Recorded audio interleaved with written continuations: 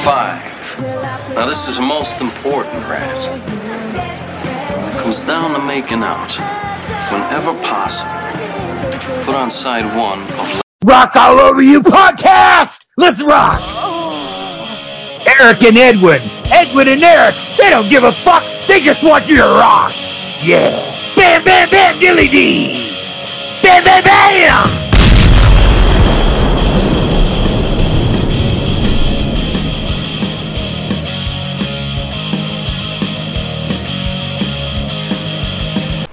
Morning, Coach. So what the hell's going on? Why am I getting wake-up calls from the cops? Oh, there was nothing. They just left just now. False alarm, Coach. Come here, Randy. Come here. You been out with those losers all night? Hey, Coach Conrad. Remember me? Second period, gym class? That's the kind of people I was telling you about. Trouble like this means nothing to that bunch of clowns. You're the one with something to lose. Now, Coach, you don't even know them. Randy. How can you even pretend to talk that way, huh? Okay, Randy. I shouldn't do this, but I'm willing to wipe the slate clean and forget about all of this. I want you to finally get your priorities straightened out, quit hanging out with that bunch of hoodlums, and sign your commitment to your team. Have you done that yet? I'm still thinking about it. No one's paying you to think about it. Just do it, son. You know, Coach, I gotta get going. Me and my loser friends, we gotta go get Aerosmith tickets. Top priority of the summer. Alright, and this is our Aerosmith review. Edwin, how are you, man? You ready to dive into some Aerosmith? Oh, yeah, always, especially 70s Aerosmith, I'm always ready to dive into. Head first. I love 70s Aerosmith. If Aerosmith stopped, after Rockin' a Hard Place, for me, it was after this album that we're talking about. For me, this is when it ended. Yeah, I'm a fan of Rockin' a Hard Place. It's okay, a Dark Horse album, which we'll talk a little bit about because we'll talk a little bit about Jimmy Crispo. But that's the last one, and I do like their other 80s albums. I like Done With Me Eras and Permit Pump. I think Pump's a good album. I think that's a solid one. But that's a solid album. But after, but it can't compare to the 70s stuff. And then after that, every decade gets worse and worse and worse. I think Nine Lives is better than Get a Grip, but still nothing. And then I like Taste of India, but I think you know why. Yeah, you and that Indian thing. Well, I've had a taste of India in the past. I know you had a taste of it. And then obviously in the 2000s, Aerosmith just started sucking big time. Oh, God, but in the 70s, man, they were one of the greatest rock bands ever. They were one of the great American rock bands. And I still, those first 6 Aerosmith albums, I'd go with 7. But let's just say, for sake of argument, the first 6 Aerosmith albums, they're it's like the first 6 Black Sabbath albums, they're just, I love them all. I love them all to varying degrees.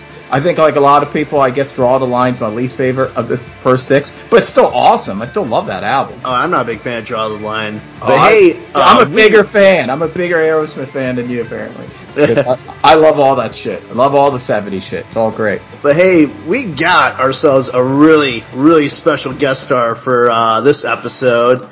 Me and him were raising some hell on an episode of the Freeform Rock podcast last night, hence why I'm hungover and why I'm drinking sangria instead of my usual beer, because I can't stomach anything too alcohol-y tasting after last night. But, oh my God, straight from the nearest, Lee, where are you living now? You're living in New York, right? Yeah. Oh, I'm terribly sorry about that. Oh, it's okay, but do you know, the Tom's Diner? Yeah. Yeah, I live about maybe a 30-second walk away from there. Oh, you mean Tom, it's actually... So you finally, you're not at a homeless shelter with Wi-Fi, you're actually somewhere... Yes! So you got your own apartment there? I've got my own place there, yes. So you mean, when you say Tom's Diner, I know that's the song, the Susan Vega song, but it's based on Tom's Restaurant. It's called Tom's Restaurant. Right? Yeah. Yeah, but they might also have the sign diner, I forget. But yeah, Tom's Restaurant, yeah. Yeah, I know, it was used for the exterior shots in Seinfeld. Yeah, it's actually a good place to eat. A lot of people say no, but I actually think it's a good place to eat. Well, guess what, Lee? I used to eat there because you actually live Wow. in one of my old neighborhoods. I used to live on the Upper West Side. That's cool. I lived on 122nd Street, like on the border of Upper West Side in Harlem. Like, you know where Columbia University is? Oh, definitely. In fact, Yeah. You live very close to where my sister would live. Yeah. So yeah, and you're just like 10 blocks away from Yeah. her. Yeah, that's Yeah. cool. Cool. That's In a fact, really nice I part of the stayed city. for a little bit. For a little bit, I stayed at 120th. So we were kind of probably not at the same time, but neighbors, I guess. Yeah, same neighborhood. That's cool. That's a really, for people that don't know, that's a really nice neighborhood. He lives in a very nice neighborhood, so that's nice. And a very trivial rock and roll point is, do you know the album "The Kids Are Alright" by The Who? Yeah, of course. Yeah, it's a good album. and then you know that one where they're sitting by this what looks like a statue kind of a thing, but they're laying down or whatever. Yeah. By the front cover. That was on 116th. Oh yeah. Yeah. So I have a picture of me by there too. Now, So there you go. Yeah. Now, Lee, you're quite the songwriter, and I wanted to know if we could get just a little sample of one of your infamous songs, maybe Bugs on Cheese. We get like a 30-second iTunes sample of it. I'll do a really quick version. Yeah, give us a quick version, because Lee is... All right. Fuck Aerosmith. Lee Gershman's fucking talented as shit. All right. One moment. All right.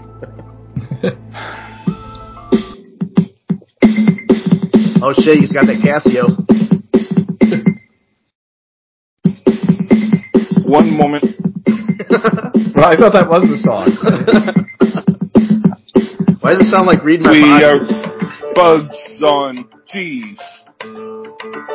We are Bugs on Cheese. I'm on the podcast with Eric and Edwin, if you please, because we are some Bugs on Cheese. Oh, fuck, someone's gotta have to break out the wet floor signs, man. That song made all the girls wet. I dig it. Yep. Hell yeah, man. Bugs on Cheese. Lee, who are some of your musical influences? If you had to pick?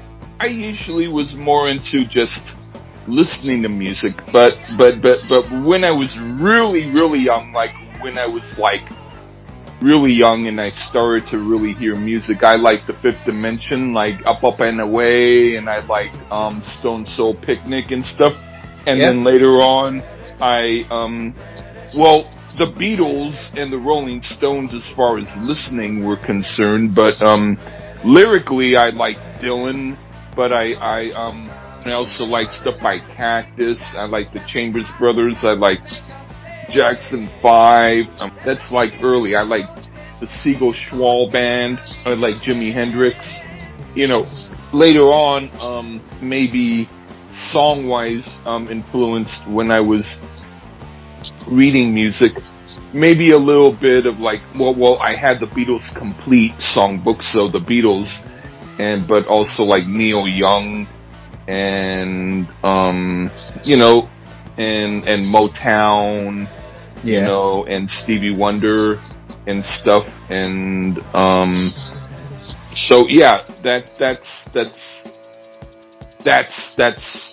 basically, and I also liked. I heard you're a big Bon Jovi fan. No. and Ted Nugent for lyrics, because I wrote really weird lyrics, and Frank Zappa and stuff. Yeah, like I was gonna say I can kind of see Frank Zappa. Also, have you ever listened to the band Ween?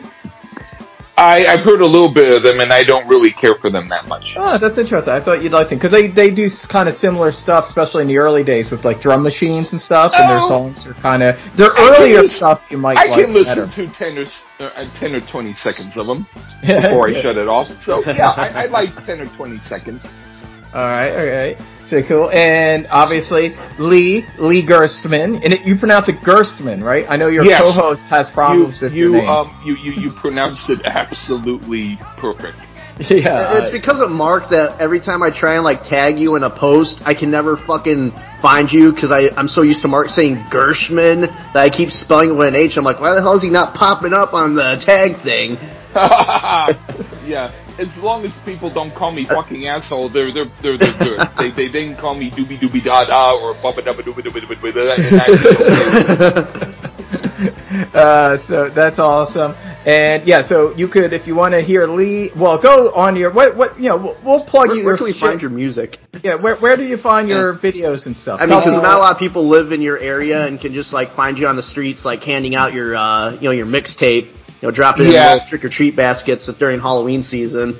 Yeah, I used to try to do that, and then all of a sudden, none of the birds or none of the dogs ever wanted to drag them in their mouth anymore. So then I said, screw it.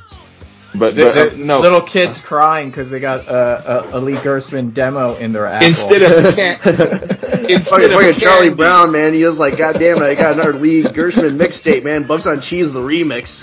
Although I think the kids don't appreciate good things. Music, yeah. Kids are all about candy. They're little cretins. They're not. Yeah, I like the candy.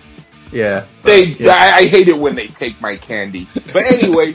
I'm on YouTube. If people can type in my first name Lee and then put in a space and then do GERSTMANN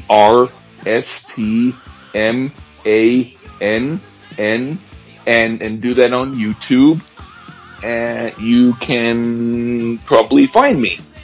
All right, cool. Yeah. And you're a part of the RMCP Army, I think. I mean, I know you're on some stuff. You don't post that much. You do post more, obviously, on the Freeform podcast group. So that's another place where people could go. See your stuff. Yeah, I haven't been posting much things just because I'm at the point where I think that not a lot of people are really hip to a lot of what I'm hip to, and so I'm saying, well, screw them. But once in a while, I apologize, at least to myself, for saying it out loud, and I post stuff. Hey, I think people that are hip to hip stuff would like your stuff, but unfortunately, not a lot of people are hip. You are cool, and you're both cool, Thank you, and so that's why I do post in your groups. Awesome, and also Lee, what were you going to say? Go ahead, Eric. Well, I was going to ask Mr. Lee Gerstmann, when did you discover Aerosmith, and when did you discover this specific album that we're talking about? Because it's kind of a dark horse album with Aerosmith. Oh, okay. Well, I first had heard of Aerosmith because, my brother Steve, when he had moved from Hawaii, he had moved to Hawaii and back a few times. So this is probably when he was back after like the early 70s, like maybe 74 or 75 kind of period. And he said the groups that people are into, he was into a different group, but he said people weren't into the group he was into. They were into groups like Aerosmith. And he said it like with a bitter taste in his mouth, like, ew, if I have to have a dessert, I might as well have that damn Aerosmith. Ew. Yeah, but, so what kind of shit do you like? I'm just curious. He was into Sons of Champlin, and he also liked,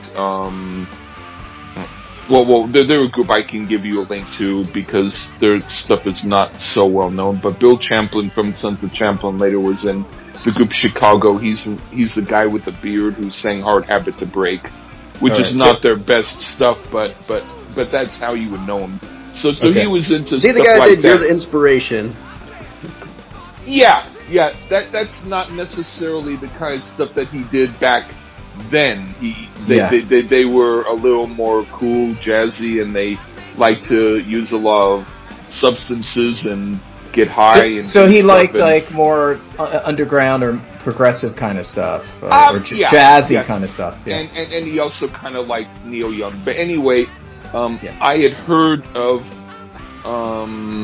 Aerosmith from him, and then finally at a Foster's Freeze, I I had saw like they had like jukebox, and so I saw that there was like a single of Aerosmith. There was Dream On, and I don't know what the other song was, and I know that I put the jukebox in.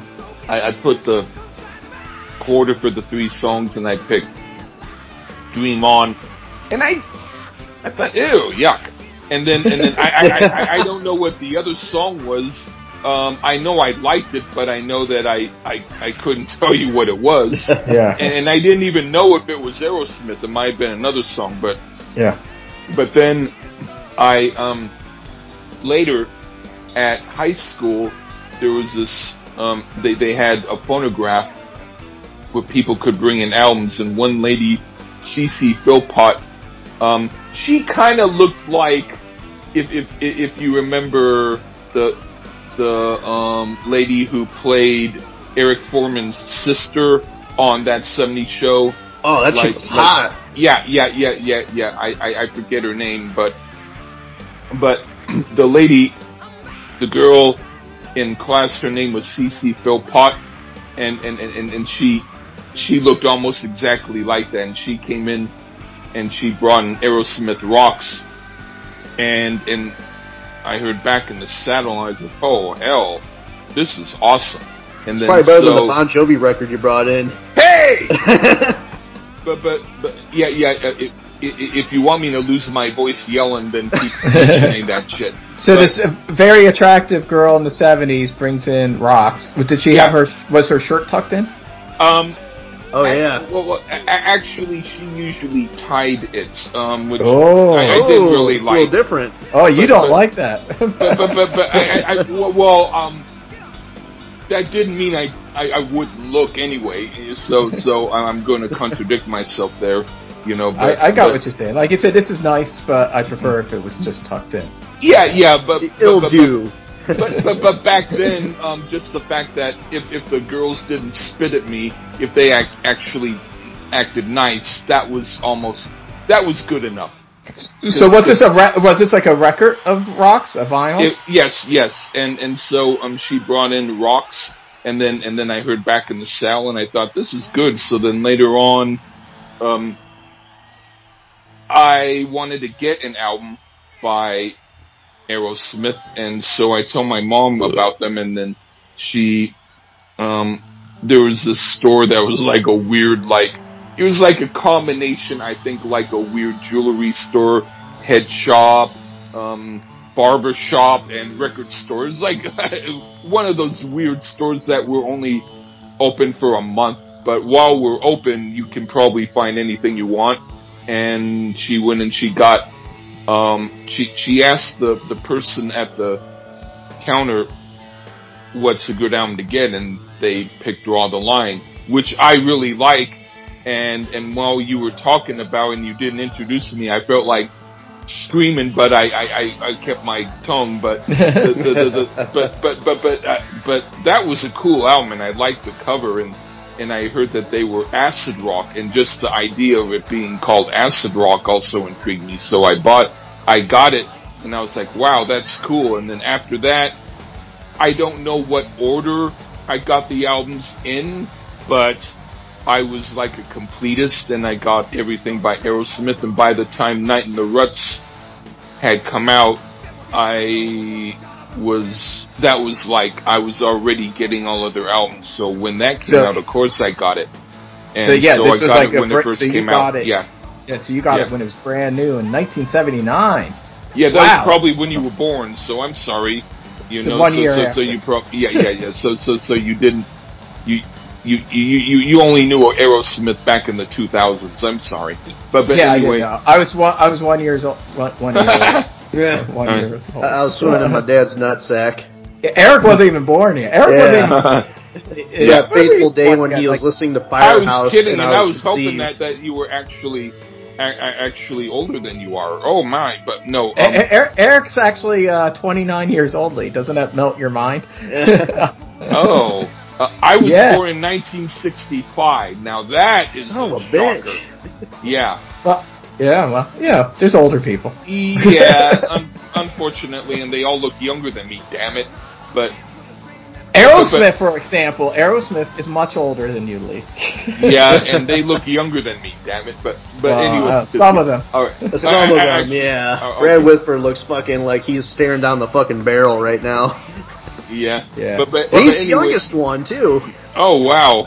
So here's a question, and I don't want to get too far away from Night in the That's all I wanted to say. Yeah. But yeah, so without like spoiling your thoughts on the album and the songs, just as a general impression, I'm curious: were you, as this new Aerosmith album, now that you've had all their albums and was a fan, was it were you happy with it? Did you think it was a good album? Without getting too much into what I thought, let's say that one of my band members back then, when we were doing music, I played it for him, and he was like, "Wow, this is cool," and I don't know how much he knew about Aerosmith, but he heard it and he was like, "Yeah, right on, I like this song, and I like this song," and so I was playing the album for him. So it's very cool. I'll say that the time when I stopped getting into Aerosmith was when they did Done with Mirrors, not because I necessarily disliked that album, but because when they got back together, then I found out, the only reason why they were not together was because they were kind of fucked up on drugs. It's like they were taking a vacation, so who cares, It was they were better when they were on drugs. Fuck yeah, man! Aerosmith needs to take some more drugs, and so they can write good music again. God damn it! So I just decided that they were, even though they weren't, I thought of them as scab Aerosmith from Done with Mirrors on. Yeah, because they lost their most important member, drugs, cocaine. Yeah. So Eric, what's we've never really talked so much about Aerosmith. Obviously, you're not as big of a fan as I am. Although I don't think you hate them. I don't know. Early stuff. I mean, so what's your deal with Aerosmith? With Aerosmith, man, I loved Aerosmith, and I don't hate them. If I'm listening to a song of theirs, I'm loving it. It's good. I mean, unless it's the '90s shit, besides Pump. But I love Aerosmith, but it's just I don't listen to them that much anymore. They're not something I really go to anymore to listen to. It used to be a totally different story when I was younger.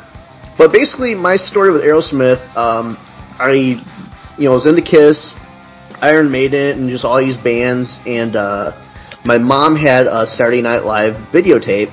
And it had like the best of Saturday Night Live on there, and it had Wayne's World. I loved Wayne's World. I had already seen the first one, and so I'm watching this VHS tape, and they had the skit with Aerosmith guest starring, the Tom Hanks and all that. And I hear them doing their version of Wayne's World. And it blew me away, man. Steven Tyler's voice in particular, just phenomenal. And from there, I went and raided my mom's CD collection, like I always do when I discover a new band.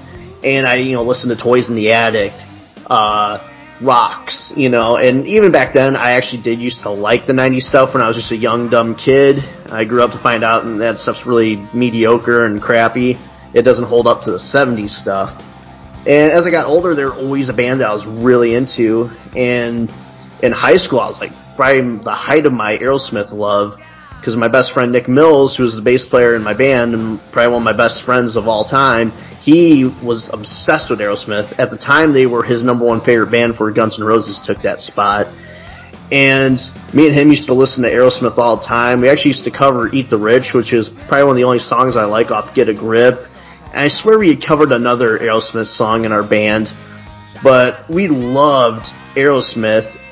But for whatever reason, even with him, like they aged badly with him, we're like, we love the 70s stuff still, but we just don't really go back and listen to it a whole lot.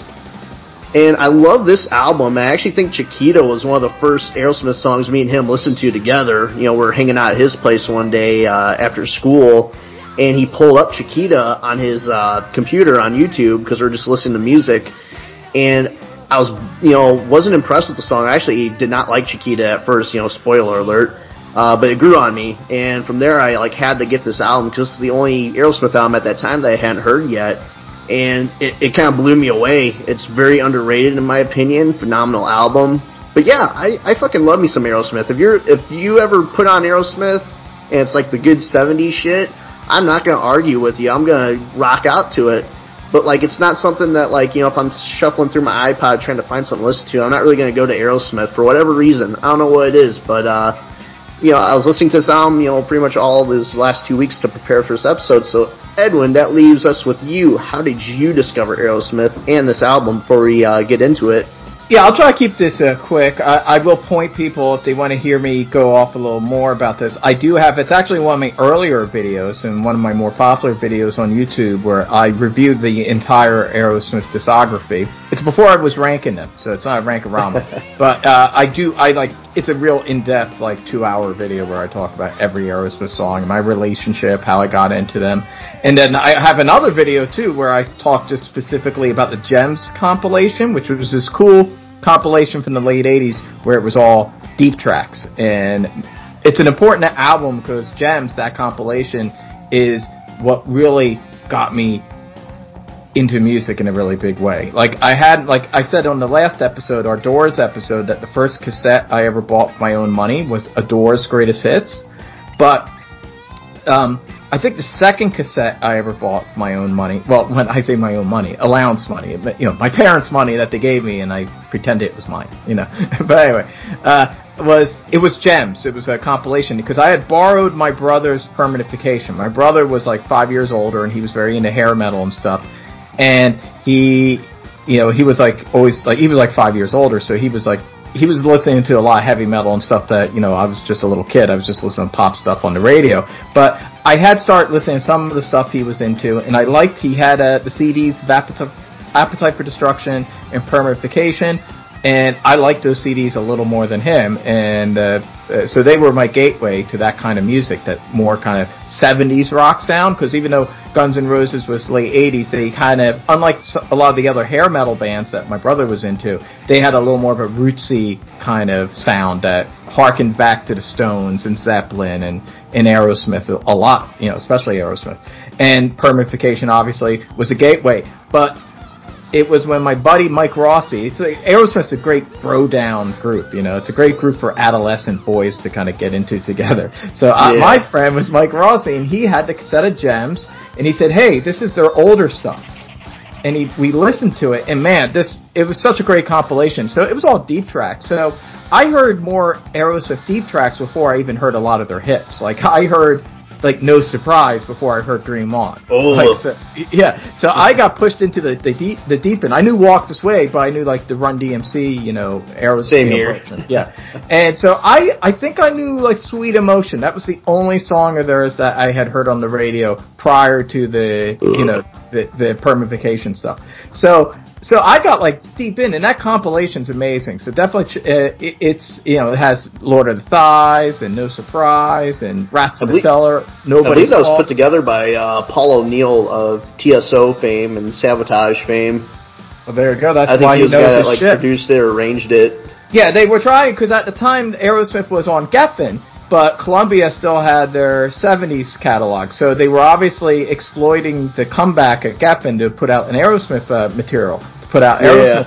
But at the same time, they wisely realized that there was a whole generation of rock bands from the hair metal bands to like Motley Crue to Guns N' Roses to even thrash bands like Testament was covering Nobody's Fault, that they said, hey, let's show people, like the kind of Aerosmith stuff that inspired these bands, these current bands. Like, that's what I think the thinking was. Like, you know, hey, you like Guns N' Roses, well, here's that kind of music done by Aerosmith. That influenced them. Exactly. So it was like perfect. So it was a perfect album, and it's the first album I got that made me then want to go back and do, you know what we call it the deep dive, the thing that makes you go back.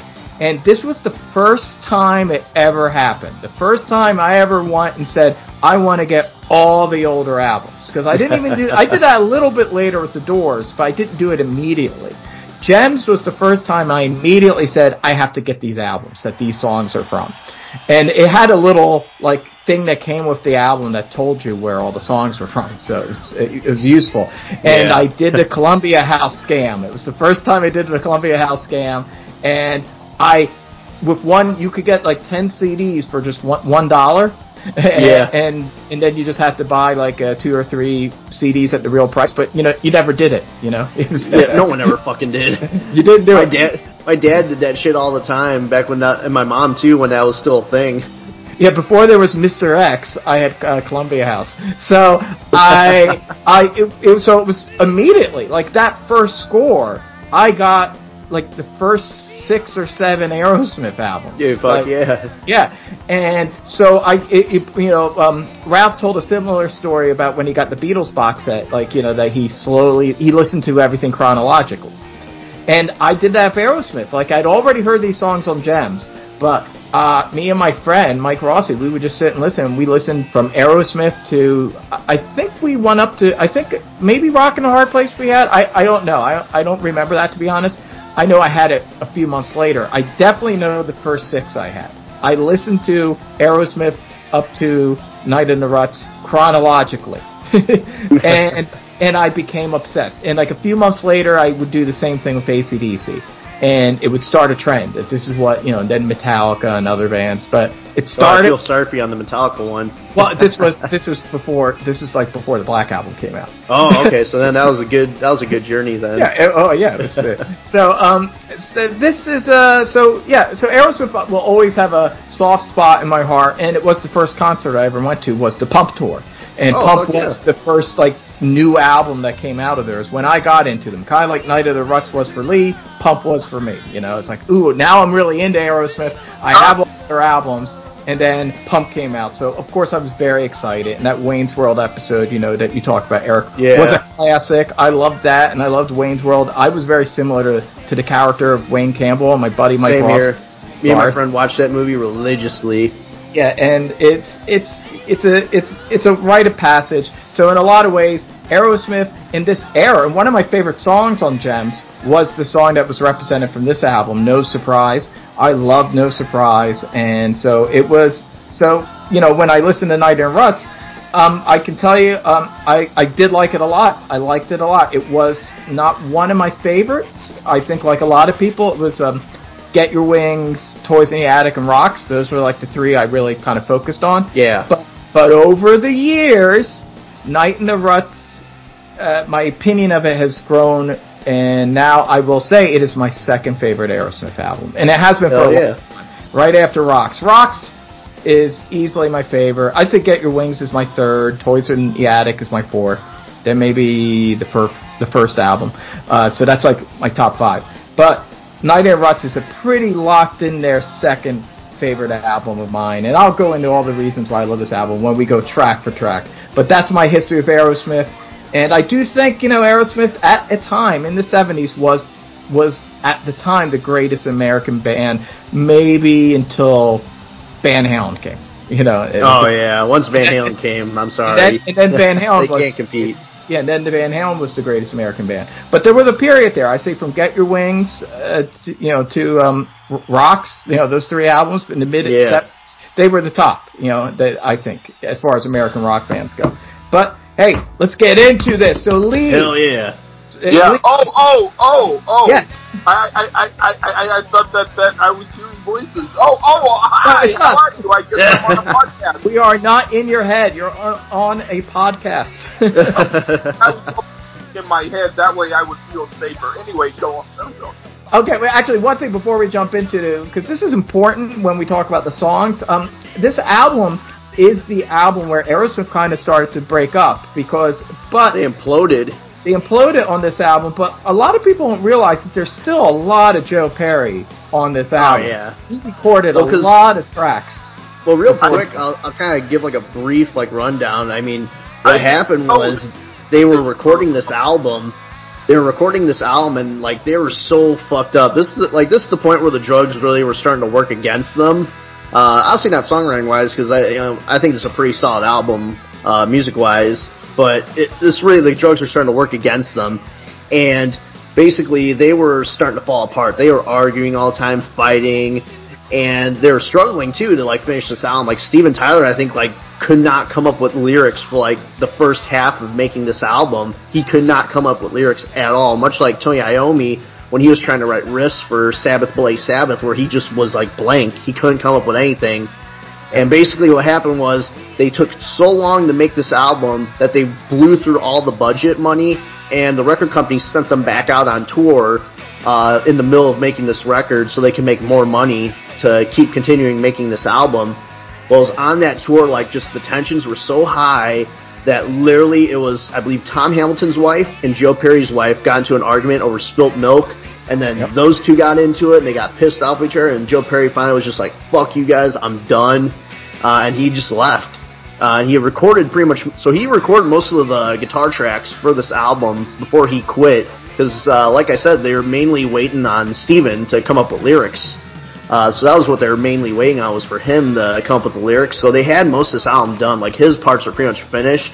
But yeah, he left literally over an argument over spilled milk. Like, just the drug abuse and all that was just really starting to get to him on this album. And, I mean, there's one specific song where, like, it's almost like you could tell it's like the end of the band by hearing it, like how somber it is. But we'll get into that when we get to that song. But yeah, that's what happened with this album, and that's kind of sadly why this album's not looked at too fondly, because it's a great album in my opinion, but I think it's the whole stigma around it that this is like the breakup album, that people kind of maybe think that's a bad album, when in reality it's a good album. It's just there's some drama during the making of it. Yeah, and when they toured for it and they had promotional videos for it, it showed Jimmy Crispo in Joe Perry's I remember place. watching that. Yeah, and they're cool videos. I love those two videos. I love those videos. I remember watching those two for the first time, and I still wasn't very familiar with the history of Aerosmith. I just knew their music. And so I'm watching, I'm like, who the fuck's this geeky-looking guy? That's not Joe Perry. Like, who the fuck is this? He's like, oh, that's the guy who replaced Joe Perry. I'm like, Joe Perry left at one point? So it was a shock when I saw those videos for the first time, because I never knew Joe Perry had left Aerosmith at any point. I thought they just fizzled out from drug abuse. But on those two videos, and I do want to ask Lee something about this, but in those two promotional videos for Chiquita and No Surprise, yeah, Joe Perry's playing those parts. It's just showing Jimmy. He's just like miming it. You know, it's kind of like Simon Wright with Phil Rudd's. You know, when they did the promotional videos for Flick of the Switch. You know, it's kind of a similar thing. He does play. Jimmy Crispo did do one guitar solo on this album, but he actually it's not until the next album where he really starts playing. It's pretty much Whitford finished up whatever Joe Perry didn't do. So Lee, question. I want to say something first. Yeah. I wanted to say this anyway. Back then, we didn't know stuff like this. You know. Yeah, that's what I was going to ask you. Hindsight, but back then, all we knew was this is the next Aerosmith album. So the fact that they were on drugs, I guess people knew that, but we didn't know that there was intention fighting. We didn't know that. All we knew was this is the next Aerosmith album. That's all. You didn't know. So you didn't know Joe Perry had left the band by the time this album came out. You didn't know that. I found out afterwards. Okay. When he did leave, but during this time, it's like when the album came out, at least for a few weeks, I didn't know. Okay. Did you ever see them live during this period? I did not get to see them live, no. I have seen clips. I gotta tell you, this is one thing about Jimmy Crispo. I'm always singing his praises. Very underrated guitars. Just clips of them, and some of the stuff from this tour you could actually hear on the Aerosmith Live albums from the mid-'80s that they released. Okay. He sounds great, and there's clips of him. You know, Jimmy Crispo, however you pronounce it. Crispo, he tears it up, man. He tears it up, and he's kind of he does Joe Perry and Brad Whitford. He's like doing both their parts. Like, listen to the song Jailbait on Rockin' the Hard Place. Mm-hmm. And I think even people who don't like that album like that song. You know, it's an awesome song. Honestly, too, and I know, like, our friends, the Rock and Metal Combat podcast, have talked about it. Brad Whitford, man, very underrated. Everyone talks about Joe Perry, man, but, you know, Joe Perry can't hold a candle to Brad Whitford. Brad Whitford's really the guitar hero, but sadly, he was not born as good looking as Joe Perry, and that's kind of why people forget about him. And I was looking back, too, if you really look at it a lot, like, you know, like online, Brad Whitford really did a lot more of the lead guitar work than you would think.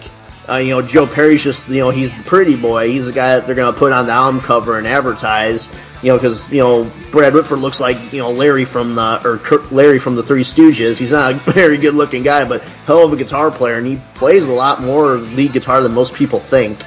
Yeah. I agree with that to a degree. Whitford St. Holmes? Whitford St. Holmes is phenomenal. Yeah. Oh, yeah, a lot of great stuff. And listen, I do agree that Brad Whitford's unsung, and yeah, if he was hunky like Joe Perry, he would be put out there more front and center. That being said, listen, they're both great guitarists. They're very different. They actually have different styles. And Joe Perry's he's the bluesier one. He's bluesier, and he's a little funkier. Like, he does the funky stuff and the blues stuff. And Brad Whitford's a little more the hard rock guy. He's a little more metal. He's a little more hard rock. And, he does the great solos on Lord of the Thighs. It was a great Brad Whitford. Nobody's Fault as well. Nobody's Fault, which he co-wrote that song, Round and Round. He always did the heavier stuff. Mm-hmm. And even, later on, on Pump, Voodoo Medicine Man, that's a great Brad Whitford song. Yeah. And, Joe Perry, he does the funkier stuff. But I will say this, Brad Whitford did do Last Child, and that's a little surprising, because that's one that sounds like it'd be Joe Perry, because that's a little more the kind of Joe Perry style, but that's Brad Whitford. We ain't no good when boss man stuffing it down. There's good for nothing to babies cry while cities like the beat. Woo! Goddamn, we get a Lee Gertzman original and a cover. Hell yeah. That's awesome. But, also, Joe Perry was a great slide guitarist. That's something he did. He did do good slide stuff, and I don't think he's just a pretty boy. I think Joe Perry is a great guitarist. I think he's a different kind of guitarist than Brad Whitford. Great hot sauce. I think that's the thing that made Aerosmith so strong, is they had two really strong guitarists that played off of each other and complemented each other, and to me that's the thing. And just, again, to bring it back to who's even more underrated than Brad Whitford is Jimmy Criswell, because this guy did both those styles at the same time. Jailbait has Whitford and Perry-esque guitar lines throughout, and it's all him, one dude. And that's most people can't sound like one of these guys, let alone two of these guys. So that's where I stand there. But also the rhythm section, Tom Hamilton, Joey Kramer, so underrated. Especially Joey Kramer, such a great drummer. And Tom Hamilton, such a great bassist. And, Steven Tyler, amazing, I think an underrated lyricist in the 70s. He was a great lyricist. Very good. And, very good until you started working with Desmond Child, who Lee knows from Bon Jovi fame. Hey! It's just dudes, you guys wrote, Dream On and Walk This Way. You wrote hits. Yeah. You don't need help. You don't need help, It's just, as it is, Pump's the two biggest songs from it, they wrote. So I was just so what's the problem here? Why aren't you writing all of them? They wrote Love in the Elevator and Janie's Got a Gun. So it's just so you guys can still write hits, just write the whole fucking album. Exactly. Why don't we let Lee Gershman go into the first track on this album, No Surprise? Lee, what did you think of No Surprise? Yeah, well, I thought this is a good time rockin' song, and the lyrics are about their up-and-coming days, from what I can tell. It's better than a lot of songs like that, because the guitar riff really makes this great to hear. It's the kind of cool, intense rock I like to hear. Nice. What do you think of it, Eric? Okay, well, I know when you kind of spoiled it a little bit, you're saying you like it, Lee likes it. So this is where I'm going to be, this is one of the few times I'm going to be an asshole on this episode. Not a fan of this song. Not a fan. Maybe it's because I don't think it's a good opening track. I think maybe if it was the second or third track, maybe I'd like it a little bit more, but I just feel like it's not a great opening track. I do like Steven Tyler's lyrics in it. I think they're really good lyrics, and I think this is the first song where he finally broke that creative slump he was in, where he had the writer's block. I think this is the first one where he finally got some lyrics made and was just, proud of himself, and that's where he got going with all the rest of them. But lyrically, it's a great fucking song, but it just doesn't really do much for me, especially as an opening track. Maybe if you flip-flop this song with the second track, I think it would be a little bit better. I just don't see this being a great opening track, Oh, I do. Yeah, okay. I'm with Lee. Hey, Eric, this is the moment I realize, sadly, that I will never get you into the Rolling Stones. Because this is a very Stonesy song. So that's probably why I don't like it that much. It kind of makes sense that you don't like it, because it's very Stonesy. Have you ever heard the stuff of Brian Jones? Yeah, I like. Yeah. There's That's like the good 3 stuff. songs I like by the Stones, and 2 of them are Brian Jones era songs. Cool. Yeah. So you like at least of the 1% that you like, at least 90% of the 1% is Brian Jones. Yes. But yeah, it's very Stonesy, very bluesy, but has that Aerosmith swagger. I love this song. It's awesome, and I think it's a great opener because it has it hits that chord. I love when you just hear a chord like bang, boom, bang, and then it hits the riff. That riff, it's one of Joe Perry's best riffs in my opinion. It's a classic riff. I love that riff, and that's what I'm saying. Like, depending on what you're saying, like, I think Brad Whitford's probably a stronger soloist, but Joe Perry could knock out some great riffs. And No Surprise is one of his best riffs, in my opinion. And I do think it's probably my favorite lyrics from Steven Tyler. The lyrics are great, the storytelling, the jive, it's very jivey. And I just love that vibe. And you know what I really like about this song, too? It's 1979, and it's really out of step with the times. You know? It's not punk. It's not really metal. It's not like the new wave of British heavy metal. It's just a good, sleazy, kind of early 70s sounding rock song. And that's probably why I like it too, because I'm out of time. Yeah, and I feel like it's the thing I like about it too. It's like Aerosmith is so coked up that they don't give a fuck that's 1979. They're just doing the shit they like to do. You know? and I love it. It's great. It's grimy. It's kind of stuff like the Rolling Stones were doing in the early 70s, like, Exile Main Street, and, that kind of period. And it's the kind of stuff I love. So, yeah, big thumbs up for me. I'd say it's my 3rd favorite song on the album, and I think it's a great opener. But, I can tell that you're 1 year older than Eric. Right on. I'm a couple decades old. I'm in between. Okay. I'm in between you guys. I'm in my 40s. But so anyway, cool. Yeah. So anyway, I like to think so. The second song, Lee. What do you think of Chiquita? This is a great song to follow the first. I didn't follow the words as much, but the groove is great here. In the beginning part with the horns, it almost sounds like Steven Tyler's voice altered to sound like fuzzy vocals. Maybe it is, but it's still cool. This album is 2 for 2 so far. Cool. What do you think of the song, Eric? Oh man, Chiquita. Like I said, this is the first song I ever heard from this album, and it was me and my friend Nick Mills hanging out at his place after school one day, and he pulled this up on YouTube. Never heard the song before. Like I said, I'm like, that's not Joe Perry. And I'm watching the video, though, and I didn't like this song at first. I heard it, and I'm like, it was okay. But then I think he played it again the next day we hung out, and I was like, okay, actually, this is actually a pretty decent song. By the 3rd time I heard it, I'm like, this song's fucking amazing. So it's one of those songs that took, like, a couple listens to really get into it. But I love this tune. I guess, from what I heard, there's, like, a story or, like, rumor I heard that this song, like, Steven Tyler just saw the chick on the Chiquita Bananas sticker or logo or whatever, and he was like, I'm gonna write a song about that chick on the bananas, so... Yeah, he used to put that on his hand on some photos. Sometimes. Yeah, that's what it was. But, hey, fucking props to the Chiquita Banana Lady for inspiring such a great fucking song. This song rules. It's probably my 2nd favorite song off the album, because there's another one that I love just a little bit more.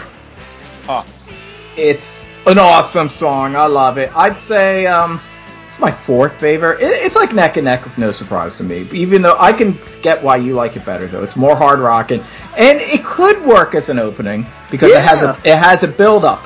But I like it where it is because I like a second song to be a little heavier than the first song, and a little punchier than the first song. And I feel like No Surprise gets you into the groove. You're on the corner. You're on the street with Aerosmith. Like, you're on the corner with them, and then they kick you in the balls with Chiquita in a good way. Like, you're happy that they're kicking you in the balls. Yeah. And it's amazing because it's one of those songs. This is something you would sometimes hear in like Black Sabbath songs, where it's like, the opening riff is really cool, and you think that's the riff, and then it goes into what's really the riff. It's the second part, and it's like even better, and you're like, God damn, that riff. And again, just to give credit where credit's due, that's a Joe Perry riff. You're gonna keep letting me hear what that Joe Perry thing. And by the way, Edwin, there are some weird dudes out there that do like to get kicked in the balls. Like it's actually a thing.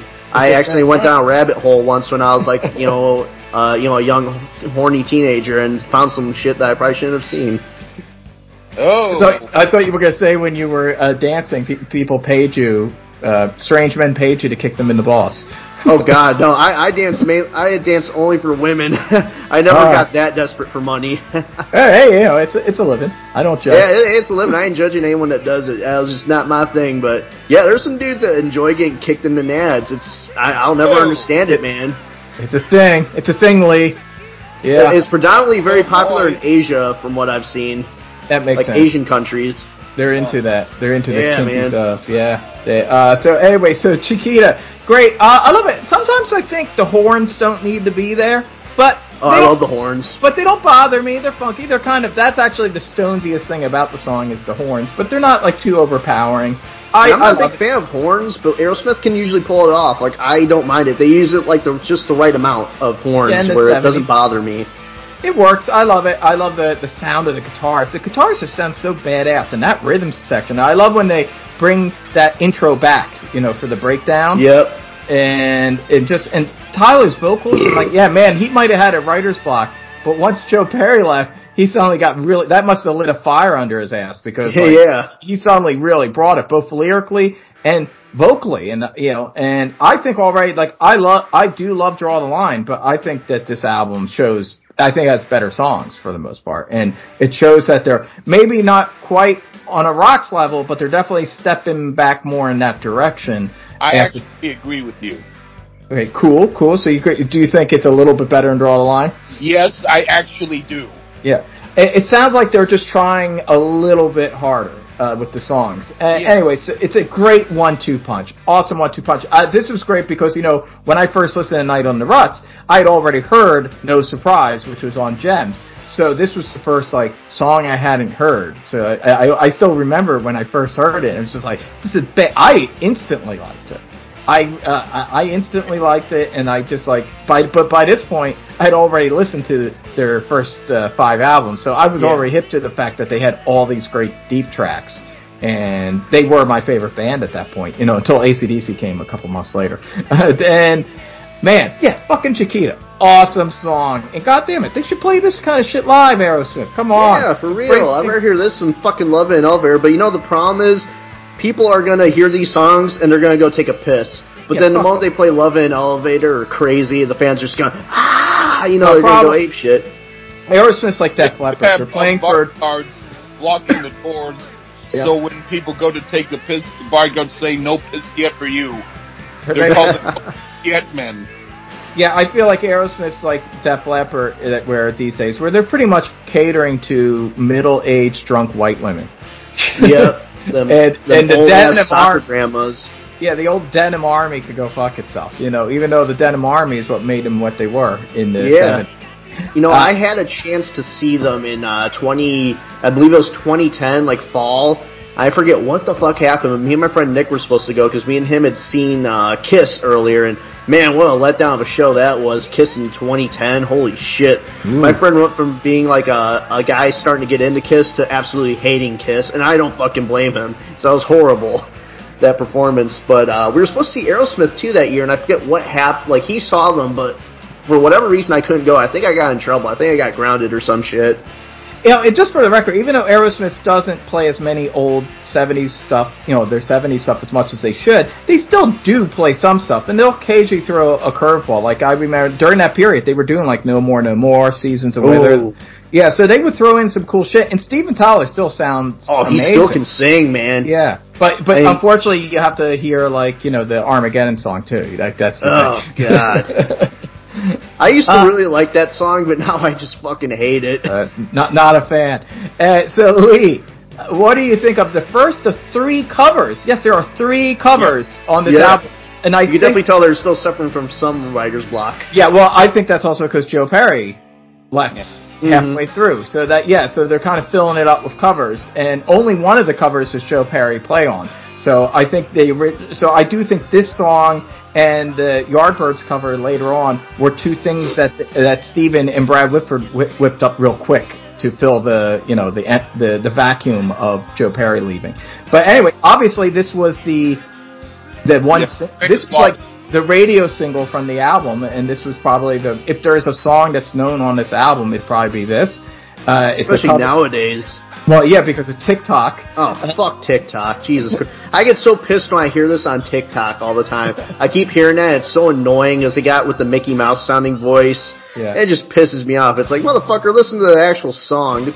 Putting this shit on TikTok. I hate TikTok, man. Well, I think it's actually it's that they speed up the vocals so you can't really tell because it's like they sound like Minnie Mouse. I believe it is a sample from the original Shangri-La's version used for a hip hop song that they're using. But Aerosmith should do this live and say, here, this is the song from TikTok. God. But anyway, so I'll take off with this one first because there's just a few things, and then we'll get to Lee and Eric. But this is what I think about this song. Remember Walking in the Sand? I didn't like the song when I first heard it. I was a teen. I was like, junior high, and I liked, I went to hear rock and stuff, and this was like an old doo-wop song, and I didn't like the whispering, remember, and the hand snapping kind of doo-wop stuff, even though I'm from Philly, this guy, my father's an Italian guy from Philly. He loved doo-wop. So like the guys in Rocky. Yeah, my father was like one of those guys, actually. He was in a doo-wop band. He did the falsetto. Yeah, he would do, like he did that kind of shit. He did that. Back. Yeah. So my father loved this kind of shit. So, and I knew the original song. Maybe, I don't know. I knew it a little bit. Yeah, I think I knew it because it was in Goodfellas. They used it in a scene in Goodfellas. They played the original. So anyway, so I knew it, and I just at that time I didn't appreciate that kind of music. A couple years later, though, I grew to love doo-wop and rock and roll, early rock and roll and stuff, and I grew to really love this cover. I think, in a lot of ways this album's a little like Diver Down because there's a lot of covers on it. But also like Diver Down, Aerosmith did what Van Halen did. They really make these covers their own. Exactly. They give them a rock edge, a personality. Aerosmith's Remember Walking in the Sand is Aerosmith's Remember Walking in the Sand. Like, it's an Aerosmith song. And Whitford, all on his own is doing all the guitar lines. It's great. And it's dark. That's the thing I really appreciated, that they bring a darkness to this song. And Steven Tyler's vocals are amazing. And I love it all. It's creepy, it's dark, it's sexy. I think it's one of the great covers now, actually. I think it's one of the best covers ever. I love this song. It's not even probably a top 5 song for me on this album. But But remember, this is my second favorite Aerosmith album. But I love it, and it's a great song to play for a lady, Oh, yeah. It's a sexy song, and it's intense, and it's got bite, and I fucking love it. It's great. My punk-ass junior high version didn't appreciate it, but this middle-aged version of Edwin loves it. What do you think of this cover, Lee Gerstmann? Yeah, well, it's a good cover, and it's as good as the Shangri-La's original. Maybe I like Aerosmith's version a little bit better because of the guitar work, but I don't think it totally fits as the third song here. I would have preferred hearing another original. I do like it as a song, but I always thought it was misplaced here. It sounds like grandiose filler, for lack of a better term. Yeah, it's interesting, and then they made it the single. Like, they could have flipped it and made, like, Cheesecake the third song and this the fourth song, closing out the side. They did make a video for it. That would have worked. Yeah, I think that would have worked. I will say that might have worked a little bit better, but I still do love it. And yeah, it's weird that they didn't make a video for this since this was the single. It's interesting how that sometimes worked, though, back then. I noticed that in that late 70s, early 80s period, there was something really random about the promotional videos. Sometimes, AC/DC too. Like, sometimes they'd release, like, it's not the song that goes to the radio, but they make a video for it. It was interesting. And so, what do you think of Remember, in parentheses, Walking in the Sand, Eric? Remember Walking in the Sand? Well, I remember a time before fucking TikTok kind of, made the song a joke and fuck TikTok. But oh my god, Remember Walking in the Sand. My favorite song off this album. Holy shit. I would never have guessed that. Oh dude, it used to be Chiquita, but I just cannot deny how just amazing this song is, and you hit upon it, Edwin, with the guitar work. Just, And that's definitely, that's some Brad Whitford guitar work right there. It's, more, it has a lot of feeling, a lot of melody in it, but a lot of darkness. It's not as bluesy like a Joe Perry kind of solo. That's all Brad Whitford. This song is just phenomenal, and it's like they took a great, 50s song and they made it their own. And I kind of like it when, some of these, rock bands from the 70s were doing these, like, 50s covers or, like, 50-ish sounding songs. Like, Kiss would do the same thing with Christine 16, which I love, it's a kind of 50s, like, soda shop kind of sounding song. But this one actually is a cover of one of those kind of songs. And man, they take it and they make it their own. It's kind of dark. It's got like, it's got that darkness with it, but it's also kind of sexy and romantic. It's just something about it just hits me in all kinds of different ways. And Steven Tyler just screams his ass off on this one. One of my favorite memories of this song was, again, I'm gonna probably bring his name up a lot because me and him were real big Aerosmith fans. My good friend Nick Mills, me and him had a band together in high school. He was the bass player, and I just remember one day, like, me and him crashed out at his house. It was the weekend, and he wakes me up one day, and he's like, dude, listen to this. And I go up to his room, and he puts this album on, and he puts the song on, plugs his bass in, and Remember Walking in the Sand comes on, and he just starts playing with it, and he just nails it. He's like, dude, and afterwards he's like, I finally learned it. I finally learned how to play that on bass. And it just blew me away because he hit it note for note. And just something about that memory I think makes me like the song even more because it reminds me of just being in high school, hanging out with my friends on the weekends, playing music, having fun, and just us, like us learning music together, My friend's an amazing musician now. He does producing. He's got his own music studio. He plays, guitar, bass. He's trying to learn how to sing still, but he also does, like, for extra work on the side, he does, like, the mixing board for certain bands. Like, they'll hire him to do, like, their mixing, be their sound guy. And it's amazing knowing how far he came from being a guy just trying to learn songs on bass. And, man, he's still my best friend of all time. I mean, fuck, we went to see Overkill in March for my birthday. But I love this fucking song. It always brings back those fun memories of me and him hanging out, listening to Aerosmith. And that day, he finally learned to play this on bass. So shout out to my friend Nick Mills. I'm going to definitely make him listen to this episode. But yeah, favorite song on the fucking album. Yeah, I can't even understand that, but it doesn't compute. That's too weird. And real quick, but at least if it's you and not me, that's fine. Yeah, and one more thing too, I think, it is a weird single. As amazing of a song as it is, this is an odd choice for the one and only single that they had for the album. It could have worked as a single, but maybe maybe put one of the originals as a single first and then this one. And I think too, that's another reason why people maybe hesitate with this album, because there's people like in the future, not people from the 70s that grew up with this album, the people in the future like me and Edwin. When people look back on this album, there's that stigma that, they broke up, during this album, it didn't do so well. And then when you look, this is like the song that, this is the song that represents that album because it's the only single, and it's on that famous red covered, Greatest Hits album that, like, everyone had.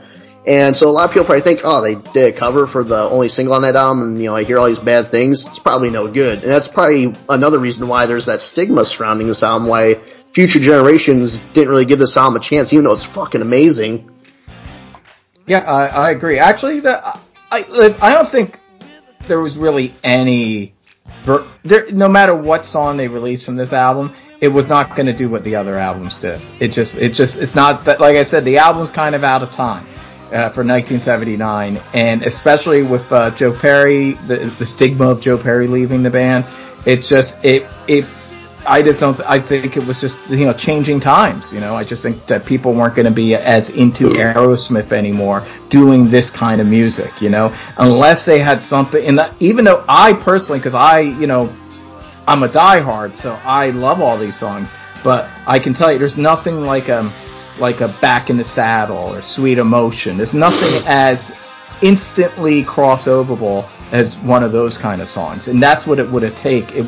They needed something that, accessible and strong of a statement, And they didn't quite have that, and they didn't really have that on the last album either, Draw the Line. So that's the thing. So they needed to. I feel like it.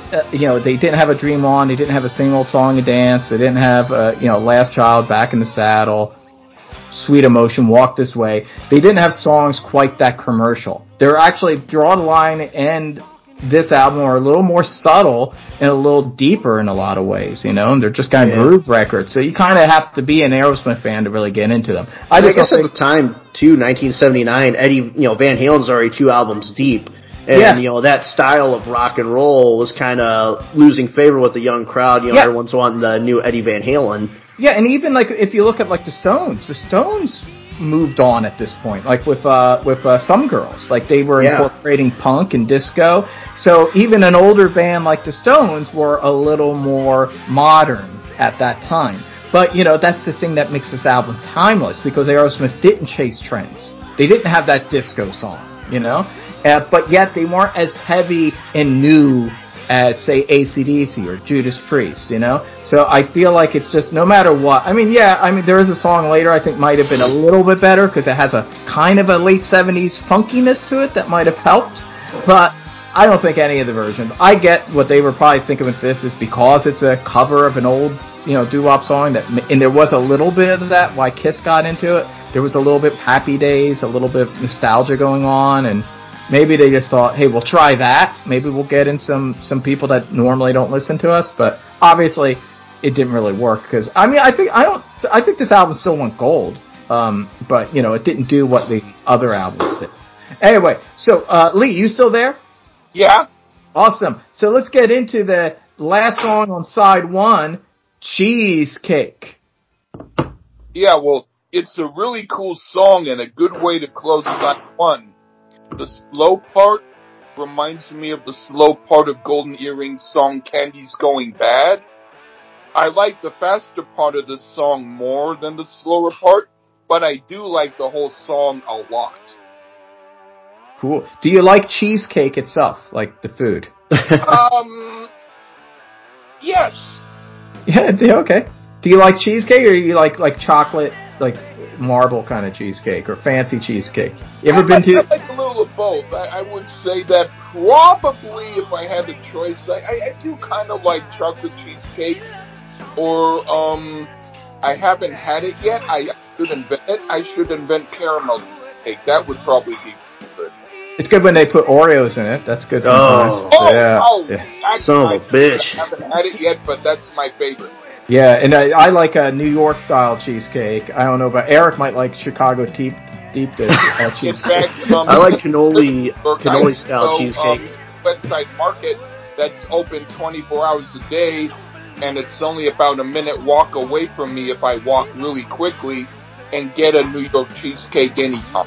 I love it. I love a dry New York cheesecake. I like it as dry as the production of Ball Breaker. That's how I like my cheesecake. Anyway. That's pretty dry. Yeah. So, cheesecake. I love both. I like cheesecake, the food, and I love the song. It's awesome. It's maybe, I don't know, my 5th or 6th favorite song. I don't know, but it's great. I'm sorry, I gotta be sticking up for Joe Perry again. Great slide work from Joe Perry. It's not quite like In My Time of Dying, but you know what? It's the next best thing. It's really good slide work, very sexy. It's got a groove to it. It's badass. Again, really out of step for 1979, but fuck it, that's what I love about it. It's deep mid-70s, smoky, sexy blues rock. I love when it kicks into that. That chorus is kind of surprising. It's like the chorus is a little off. Yeah, it takes a while to get used to. But I do like it. But I remember the first time I heard it, I remember being a little taken aback by the chorus, because it's kind of it's a little more upbeat and a little more power pop rock kind of sound.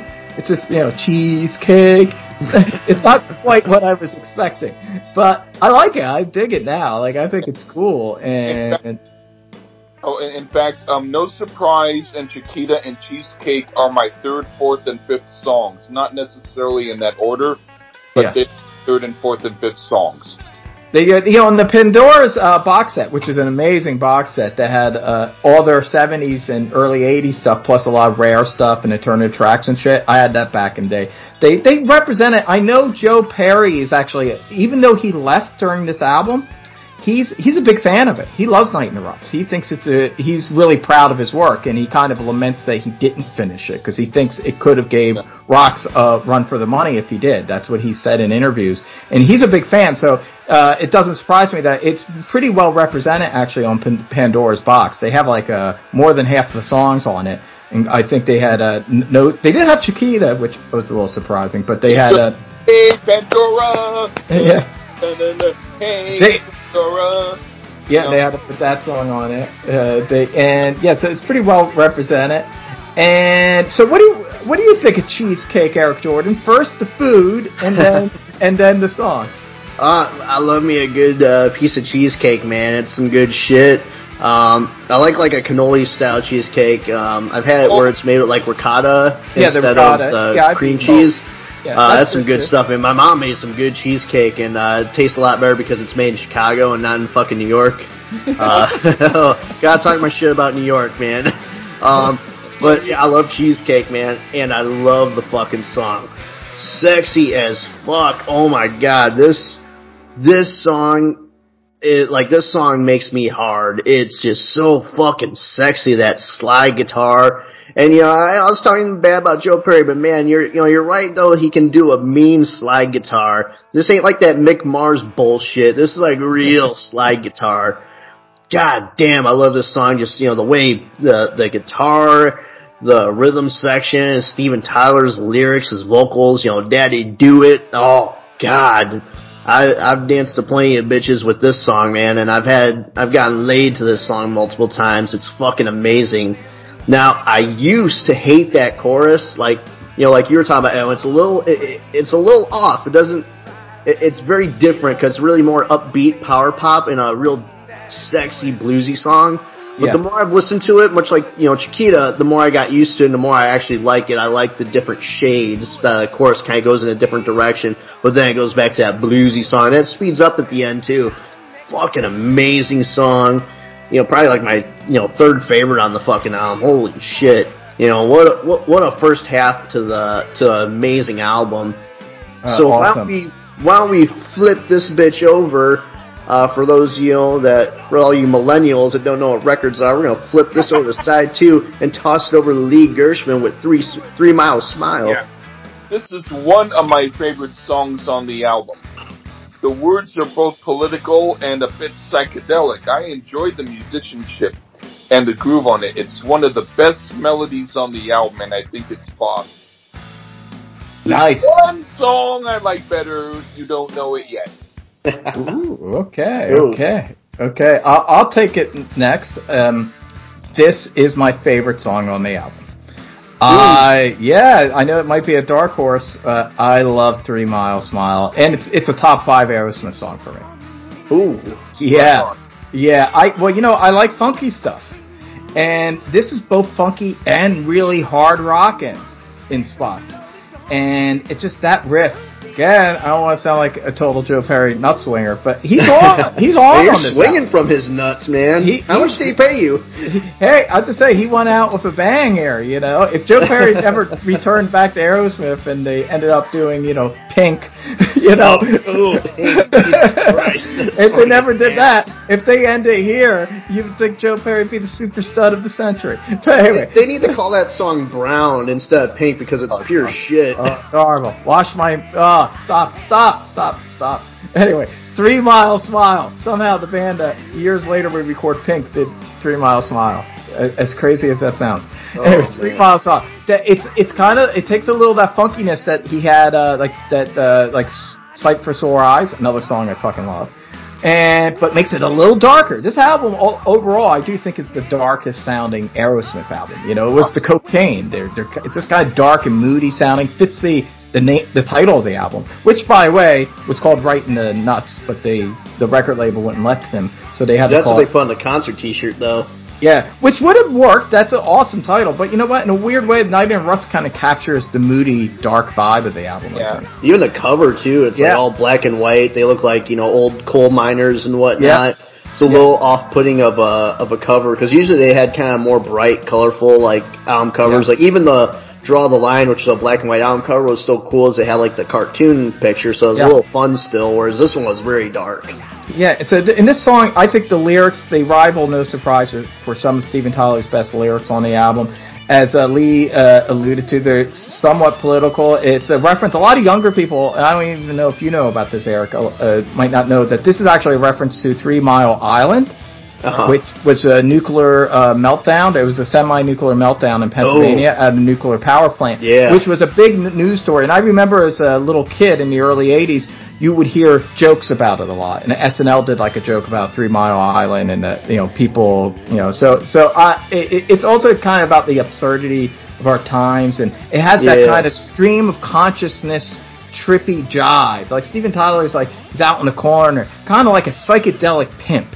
That's the vibe. He's a psychedelic pimp.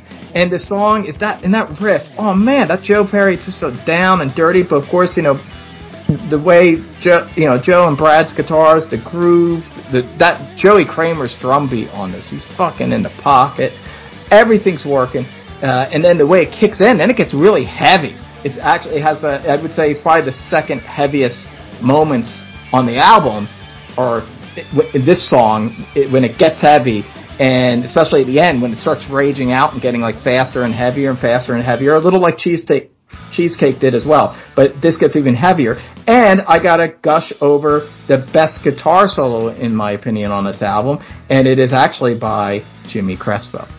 Now, they had already recorded all the rhythm parts. Joe and Brad recorded all the rhythm parts, but this is the first thing that Jimmy Crespo ever did on an Aerosmith album. It's the only line that he plays on, is he did the guitar solo. And if you listen to that fucking guitar solo, he tears it up. This actually, for a couple years, was a concert staple.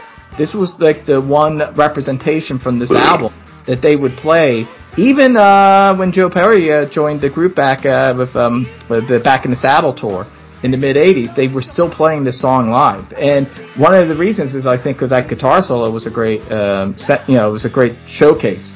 And man, Jimmy Crespo is just unsung guitarist. It's too bad that after Joe and Brad got back in the band that he didn't go off and do something cool, because this guy had the skills. Like, he was a really great guitarist, and I love that guitar solo. I love this fucking song. It's a fucking rock and roll masterpiece. So I'm very curious what Eric thinks about it, because I have no idea. I can't figure it out. I think I mentioned it when right before we did this album. There was just 2 songs I don't like off this album. This is not one of them. Okay, that's good. I wanted to make you sweat there a little bit. This is a great song. I don't think it's as great as like maybe I don't like it as much as me like you or Lee. Because obviously when you said this is like, in your top 5 Aerosmith songs, and Lee really seemed to like it. I like this song, but it's definitely an album track for me. This is like a little bit above Killer Filler. It's a great album track. I like it. There's other songs I like better, and it's not really a standalone song. I wouldn't really show this to someone if I wanted to introduce them to Aerosmith, but I think it's a solid song. This is a great song that fits perfectly in this album. Great way to cook off side 2. And it's, to me, this is like the best this is like Led Zeppelin if they had a good singer. Sorry to say it, all the Zeppelin fans, all the Zeppelin fans out there, you can hate me all you want. I do not like Robert Plant's voice, and this sounds like a Zeppelin song, but it sounds like Zeppelin with a fucking good singer. I'm sorry, my opinion, I think Robert Plant is just, he just has the look of a front man. He has the look, but I don't think he has any of the fucking skills. Like, even like when I watched Song Remains the Same, he was kind of a boring front man. You are fucking smoking crack. All kinds of crack. There would not even be Rob Halford. There would not be any heavy metal singers without Robert Plant. He's one of the most can't get into his voice, man. That voice is like nails on a chalkboard. If you don't want to review that pictures of that Principle of Moments out many times soon.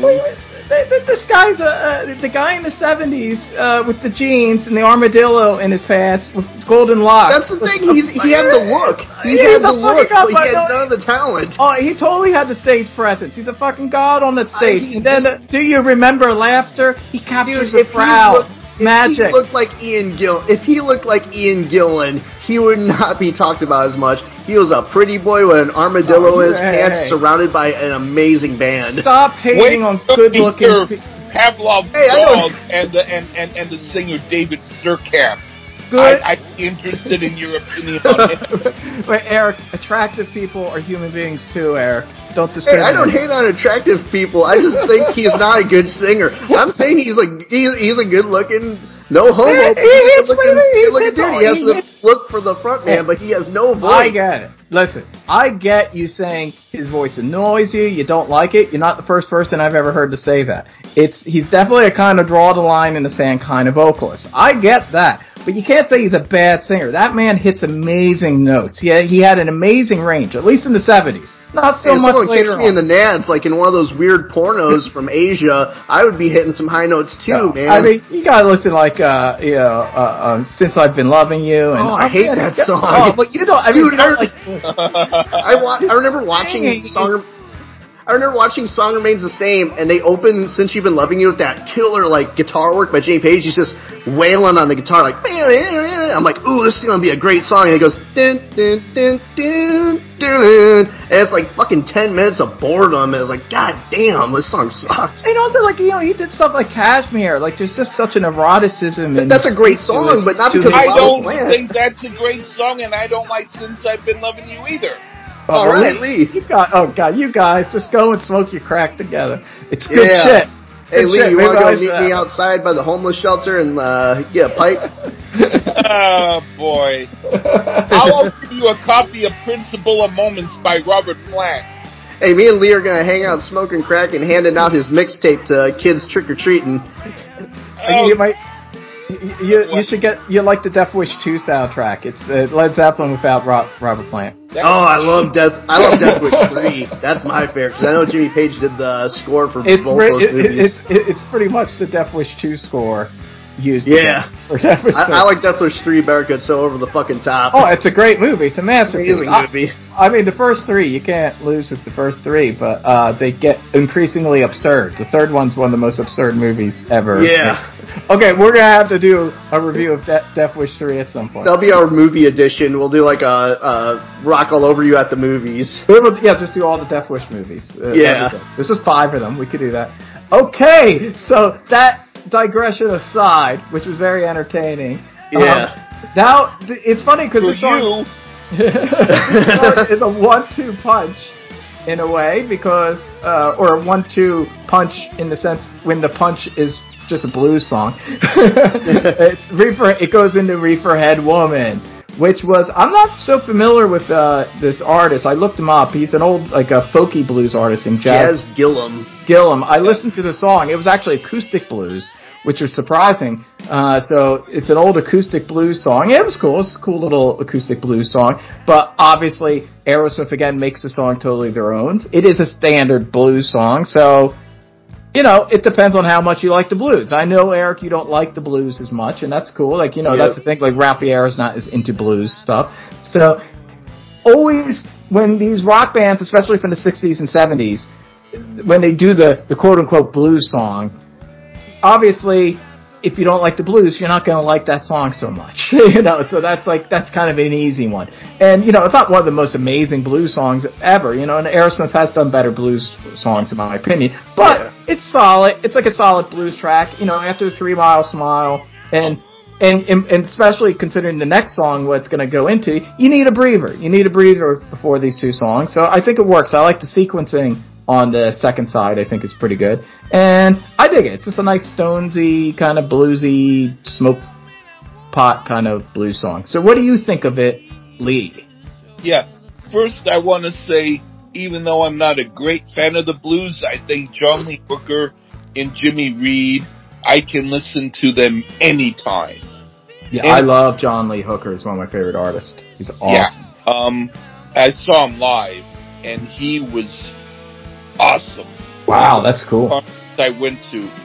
Powerful. Anyway, this in no way sounds like the original by Jazz Gillum. Yeah. But they're both good. And if I had to decide which one was better, I'd say Aerosmith. I'm not usually a big fan of the blues, but they managed to do a kick-ass song. Could they have played it a little faster? I think it could have been even better if they did. But overall, it's a good song. All right, cool. So, Eric, I can only imagine what you think of this one, knowing your taste. So what do you think of Reefer-Headed Woman? There's a line in the song where he talks about, like, you know, I gotta drink, like, 3 fifths of whiskey just to get twice as high.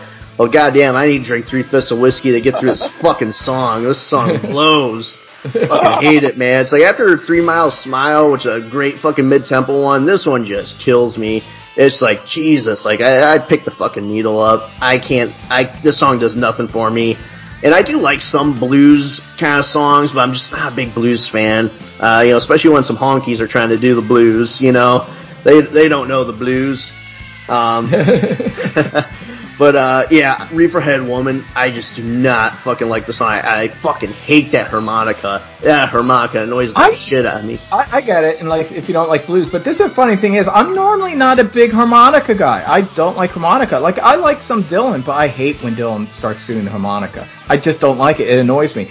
Neil Young's all right, his harmonica playing, it's a little more subtle. It depends. I love The Wizard by Black Sabbath. I do like that. That's subtle, but I gotta say, Steven Tyler, I actually like his harmonica playing. I want to shove that harmonica right up his ass. Oh no, yeah, I dig his harmonica playing. It's something about it doesn't annoy me. I think he's a good harmonica player. But I get it. Listen, like, I'm not gonna defend. It's a standard blues song. It's like nothing special, but to me, it works well between the two songs. But yeah, I get it. I'm not gonna fight you on it. I knew we're gonna hate this song. You guessed right, my friend. Yeah, I can't stand this song. Now we're getting to my second favorite song on the album. Wait, Reefer-Headed Woman? No, I already talked about Reefer. Oh, okay, God. I was a little concerned there. Reefer-Headed Woman is my least favorite song on the album. Oh, okay. All right, good. I didn't say that, but it is. But I like it. That's the thing. It's an album I love. It's my second favorite Aerosmith album, so I like this song, but it is my least favorite song on the album. But, you know, it's still a good song. You know, I wouldn't take it off, but it's my least favorite. You know, one of the songs has to be. But not this next song, Bone to Bone, in parentheses, Coney Island Whitefish Boy. Now, I'll say this. Normally it annoys me when a song has, like, 2 titles, like they can't make up their fucking mind. Like, when but I get why it was a tough choice, because both these titles are badass. I was like, man, they're both really good titles.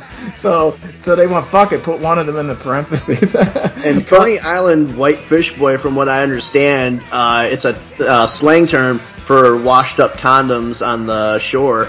Yeah, or if it's floating in the water. It's used rubber that's been discarded in the water. Oh. Yeah, so there you go. That's what it's about. But the song, it's like the ultimate fucking diss track, and it's the heaviest song on the album. This fucking song balls out fucking rocks. It's a hard rocker. This is like the Rat in the Cellars, you know, of the album. And it's just like, this is the thing about Aerosmith too in the 70s. They were tough guys. A lot of people don't know this about Aerosmith, but they weren't posers. These guys, Steven Tyler was like a street thug. They were all there. A lot of people don't know they changed their names to be less ethnic. But Steven Tyler and Joe Perry are both Italian. You know, Steven Tyler's an Italian American, and they grew up in. Steven Tyler grew up in Yonkers, which was it's kind of a tough area outside of New York City. And he was part of street gangs and stuff, and they had some mob connections and stuff like that. Like he kind of grew up like Mean Streets type shit, and he was in juvenile hall. A little like Bon Scott, you know, he was in juvenile hall, and like Bon Scott, like, you know, he was, you know, he gotten into trouble with the law and stuff when he was an adolescent. He was juvenile delinquent. And so Aerosmith had this toughness there that obviously after decades and decades of being rich and famous and becoming stars and hosting American Idol, fucking any trace of that is totally fucking gone from Steven Tyler. But it wasn't in the 70s. Like, when you look at these clips of Aerosmith in the 70s, like, they just look tough. Steven Tyler looks like a badass. Even though he's a skinny motherfucker, you know, skinny, druggy rock star. He looks like the middle-aged mom that lets her daughter drink. Yeah. But yeah, he just tough, hard, boozy person that will fuck you up with a knife if you fuck them up. If you talk shit their way. But anyway, Aerosmith had a toughness to them, and this song has it in spades. That toughness comes through in the music, Steven Tyler's vocals, great lyrics. This whole album is some of Steven Tyler's best lyrics. They're amazing. And there's the guitar riffs, and, you know, both Joe and Brad are kicking ass on this one. It's just so badass. And this, to me, it's like, I don't understand why this is not a bigger song with Aerosmith fans. Like, I don't hear people talk about the song enough. It's one of their best songs, in my opinion. It's maybe a top 10 favorite Aerosmith song for me. Second favorite song on the album.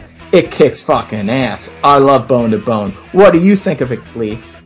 Yeah, this is maybe my ultimate favorite song on the album.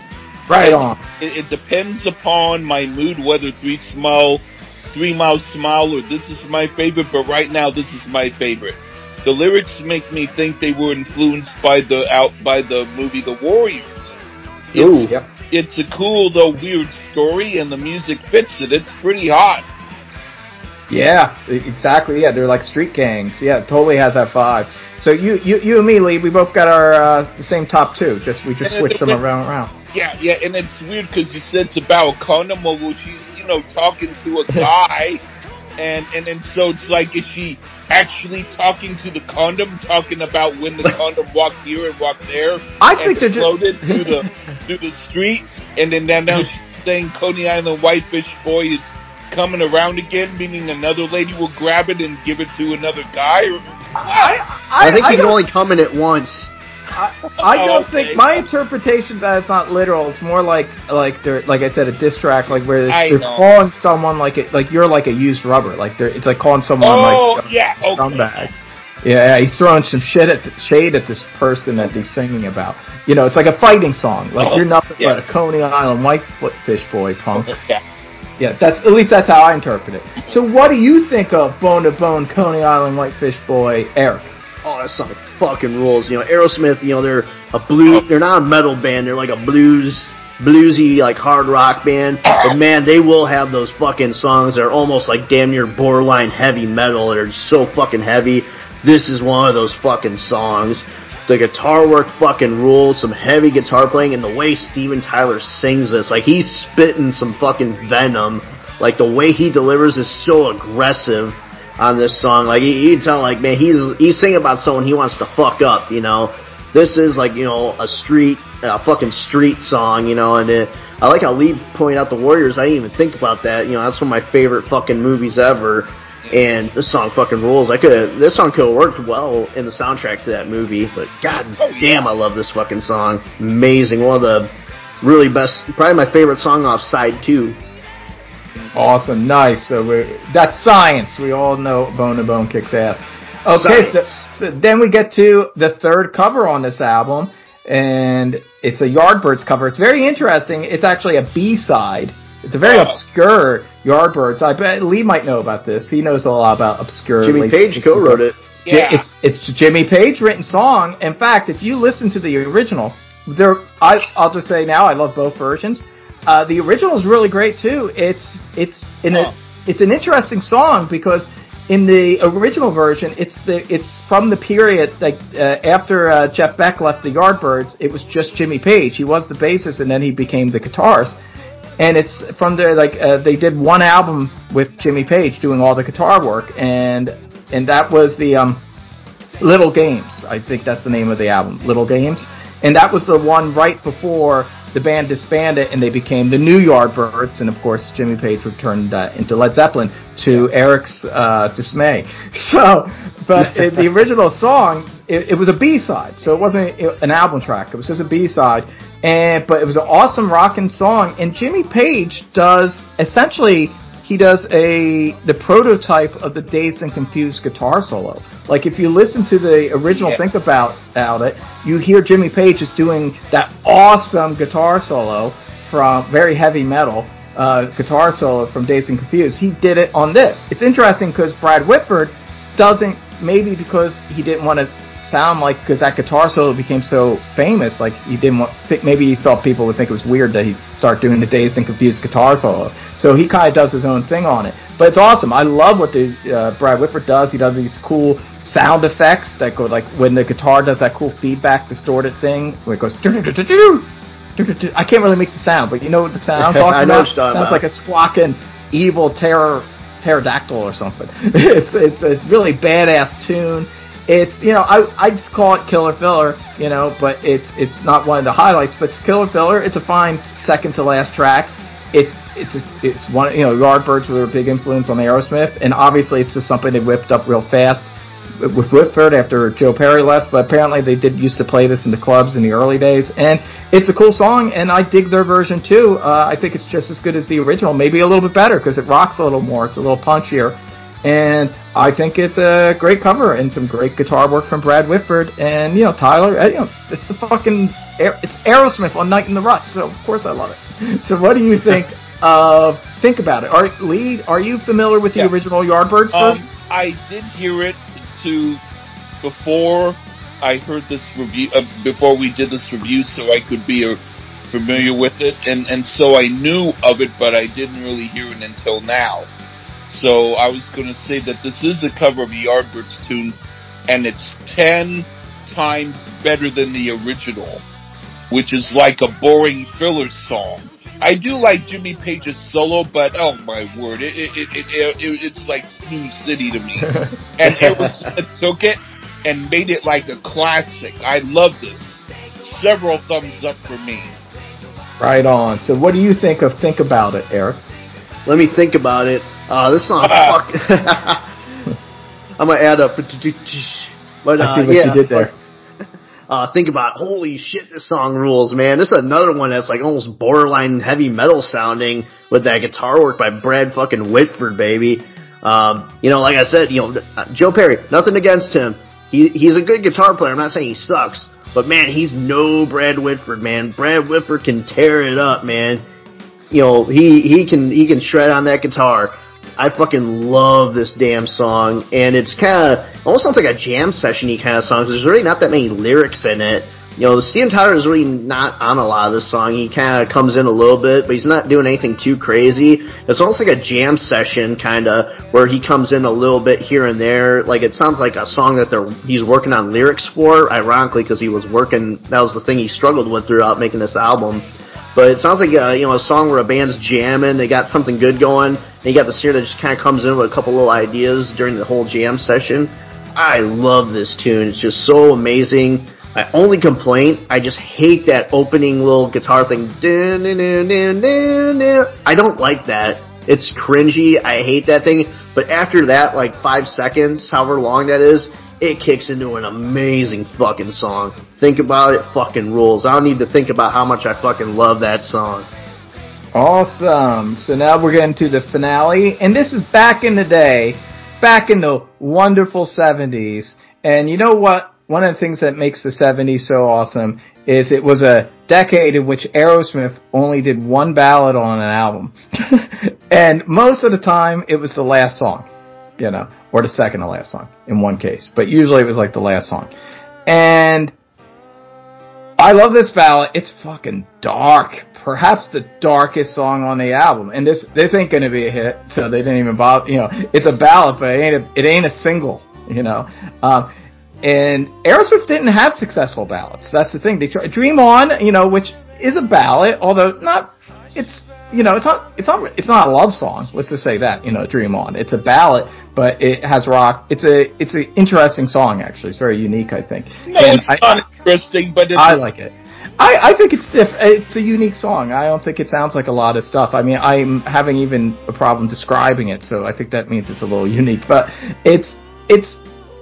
I'm talking about Dream On, not good song. All I can say about Dream On is I never need to hear the song again. That's all. That's good. I never get sick of Dream On. But I think it's a really unique song. It's a little close to kind of what something the Beatles would do, I think, actually, with the harpsichord. All right, I'll be quiet. It's a classic song, Lee. You might not like it, but all right, whatever. All right, but I respect your opinion.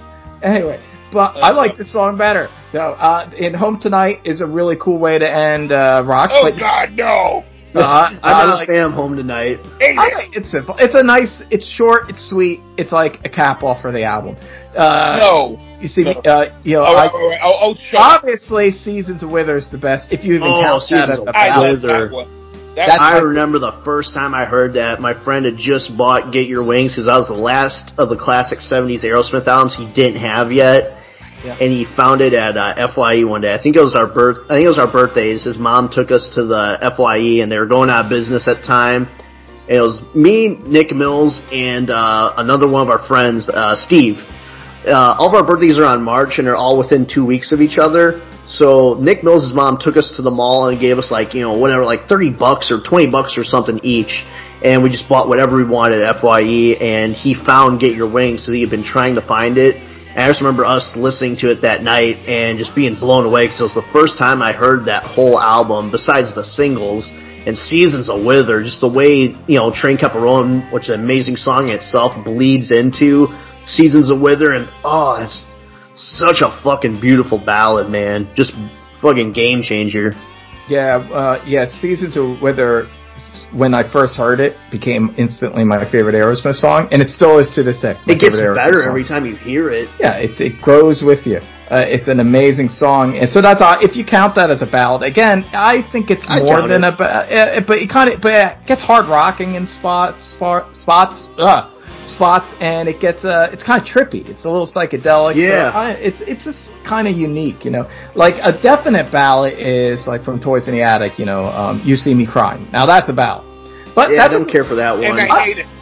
I like that song, but I get it. I can get why people would hate it. It's very poppy. It's probably the thing that most foreshadows their ballads in the 90s. But it's better. It's better than those, I think.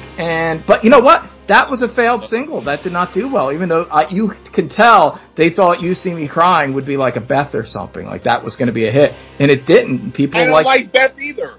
But yeah, I fucking love Beth. That's my favorite song off Destroyer. Beth, I'm not a big Beth guy either. It's all right, but the thing is, You See Me Crying, for whatever reason, it didn't take off. You listen to that and you think that sounds like it could have been a hit in the mid-70s, but I just think the Denim Army, people that liked Aerosmith didn't like them doing ballads like that. I just think it is a interesting tidbit that I found out. A quote from Joe Perry. He said that Steven Tyler was so drugged up one day or something that he heard You See Me Crying, and they were walking by, and he didn't even remember the song. And went, oh my God, this is an awesome song. We should do a cover of it. And Joe Perry said, that's our song, you dumb shit. Well, he must have been on drugs to think that was a good fucking song. Yeah. It's pretty. I'm surprised you like the Beatles. That's a very Beatle-esque kind of song. But I like the Beatles doing those songs, not fucking Aerosmith. I think But I will admit, at least back then, they had the nerve to only put one ballad on each album, whereas, nowadays they put on an album with 20 songs, and like 2/3 of it are ballads. Well, yeah, I mean, think about it. Not that I like Beth, but I like it better than You See Me Crying. Saying a lot. You'll see me crying after hearing that fucking song. Jesus. It comes on like after Round and Round. It's so different. It's kind of thing like the Beatles would have done, like having a heavy song and then a ballad afterwards like that. Yeah, but it's Aerosmith. They're not the Beatles. Well, hey, people can inspire. I like it. But I'll say this. Obviously, by 1979, Aerosmith gave up any hopes of having a successful ballad. Unless maybe they thought Remember Walking in Sand would kind of do that for them. But Mia obviously is not a song written to be a single. It's a ballad, but it's dark. It's a dark lullaby. It's weird because I guess because he's a fucking drug fiend. He writes this dark song for his baby daughter, Mia. Yeah, it's like, who the fuck writes a song like this for their daughter? It sounds like death is coming for her. And it's just like, oh, I know who, a coked up fucking crazy junkie rock and roll singer. That's it. It's dark, man. And then like the end when the chords hit and the breathing, it's like a horror movie. It's creepy. It's perhaps the creepiest song that Aerosmith ever wrote. And it ends this album on a very dark, unsettling, haunting note. And I think it's beautiful. It's not one of my favorite songs on the album, but it's a darkly beautiful finale, and it's just creepy. But I like that. I like when an album ends with a kind of a curveball like this. And it's something that, when Aerosmith were at their best, to me, I know you don't like them, but the kind of like the Led Zeppelin or the Beatles, or sometimes when the Stones were a little more experimental. It's like that willingness to just throw different curveballs, different shades. It's something that when Aerosmith was at their best in the 70s, they could play, they were up there with the big boys. They could do that. Their albums took you to different places. They had that versatility. in their musicianship and songwriting. And, Mia's it's pretty much just Steven Tyler. It's like a solo Steven Tyler song at the end of the album. And it's really cool. I like it. So what do you think of this song, Lee? I actually like this. I do think it's a cool song, and I like it, but it's a very eerie way to end the album. It's like the whole album was playing, and everybody was at a cake party having a good time, and suddenly all the lights go out, and a weird silhouette of a man in an overcoat and wide-brimmed hat appears at the window, and the window flies open, and a cold breeze comes in, and everybody is gone. And this music comes in. That is my favorite description. That is my favorite description of a song I've ever heard. What was he doing there? What was the guy in the coat doing there? He's like, imagine, but so it's very effective. But I feel like I need to hear one more song after it, because I don't like the last song to be so cold and eerie. Still, it's my favorite ballad Steven Tyler wrote, and I did hear one more song after it. I heard my favorite Aerosmith song after it. Yeah, just maybe if it makes you feel better, go and listen to the Chip Away at the Stones single. That'll cheer you up. Okay, but my favorite Aerosmith song is Combination. Oh, awesome song. Yeah, I remember that when you did your Kiss Aerosmith track. There's a group called Man, not the Welsh group, but the American group, and Richie Supa, who wrote Chip Away the Stone, was in that group. Yeah, he actually plays some guitar work on this album as well. He did. Cool. Yeah. So I loved how you described that, Lee, and you're spot on. It's like suddenly there was a party, and then suddenly death shows up at the party. Someone ODs or some shit. Yeah, it's dark. So I'm very curious what you think of this song, Eric. So what do you think of it? I gotta admit, man, out of all the Aerosmith ballads, besides Season of Wither and Dream On, because those ones are god tier, this is my favorite, closing ballad for Aerosmith album. I think they finally get it right. You See Me Crying, and what the fuck was the other one? Back Home Again or something? Yeah. This song takes a big, colossal, concussion grenade shit over those fucking shitty songs. This song rules. I love how fucking dark it is. Steven Tyler, I could see him writing a song for his daughter that could be kind of fucking creepy, because, I don't know, Steven Tyler, there's something off about that guy. There's just something kind of creepy, especially in recent years. There's something creepy about him. If I had kids, I don't think I would trust my kids around Steven Tyler. He gives off kind of a creeper vibe. He's a talented man, but he gives off that creepy vibe. I have uneasy thoughts about him. But, this song fucking rules, man. Steven Tyler, I heard that there's rumors that his newest girlfriend's in the womb still. He just gives off, he's creepy, man. There's something wrong about him, but he's a great singer. But Mia, a fucking amazing, creepy fucking song. And I know the band even talked about, the reason this song sounds so dark is because I believe this song was written, pretty much when the band was done. This is, one of the final songs they did, so what started as a lullaby song for his daughter kind of turned into a dark song just from everything that was going on. He said it's basically like a funeral for the band, basically. This is the funeral for Aerosmith, because they were done. They knew, there's really no coming back from this with all the drug problems, issues with the record company, Joe Perry leaving. It was really going downhill. So, in retrospect, it's kind of a cool way to end the album, because this was kind of the breakup album, even though they did do Rockin' a Hard Place, shortly after. But, this was kind of the last classic Aerosmith album. Band was done after this point. But really fucking cool song. I love the darkness of it. And I love Lee's visual. I'd love to see Aerosmith do a music video like that for this song. And maybe the guy in the trench coat is like Steven Tyler at the end. Yeah, I like it. Yeah, I want to see that video now too. Hell yeah. It's a good job, Lee. Hell yeah. That I think that the guy in the trench coat came to say, I'm the one who brought this song because you were all partying. And he's the guy who's mouthing Mia. And when they say, what the hell does Mia mean? He says, freak out first before I tell you. Kind of like that.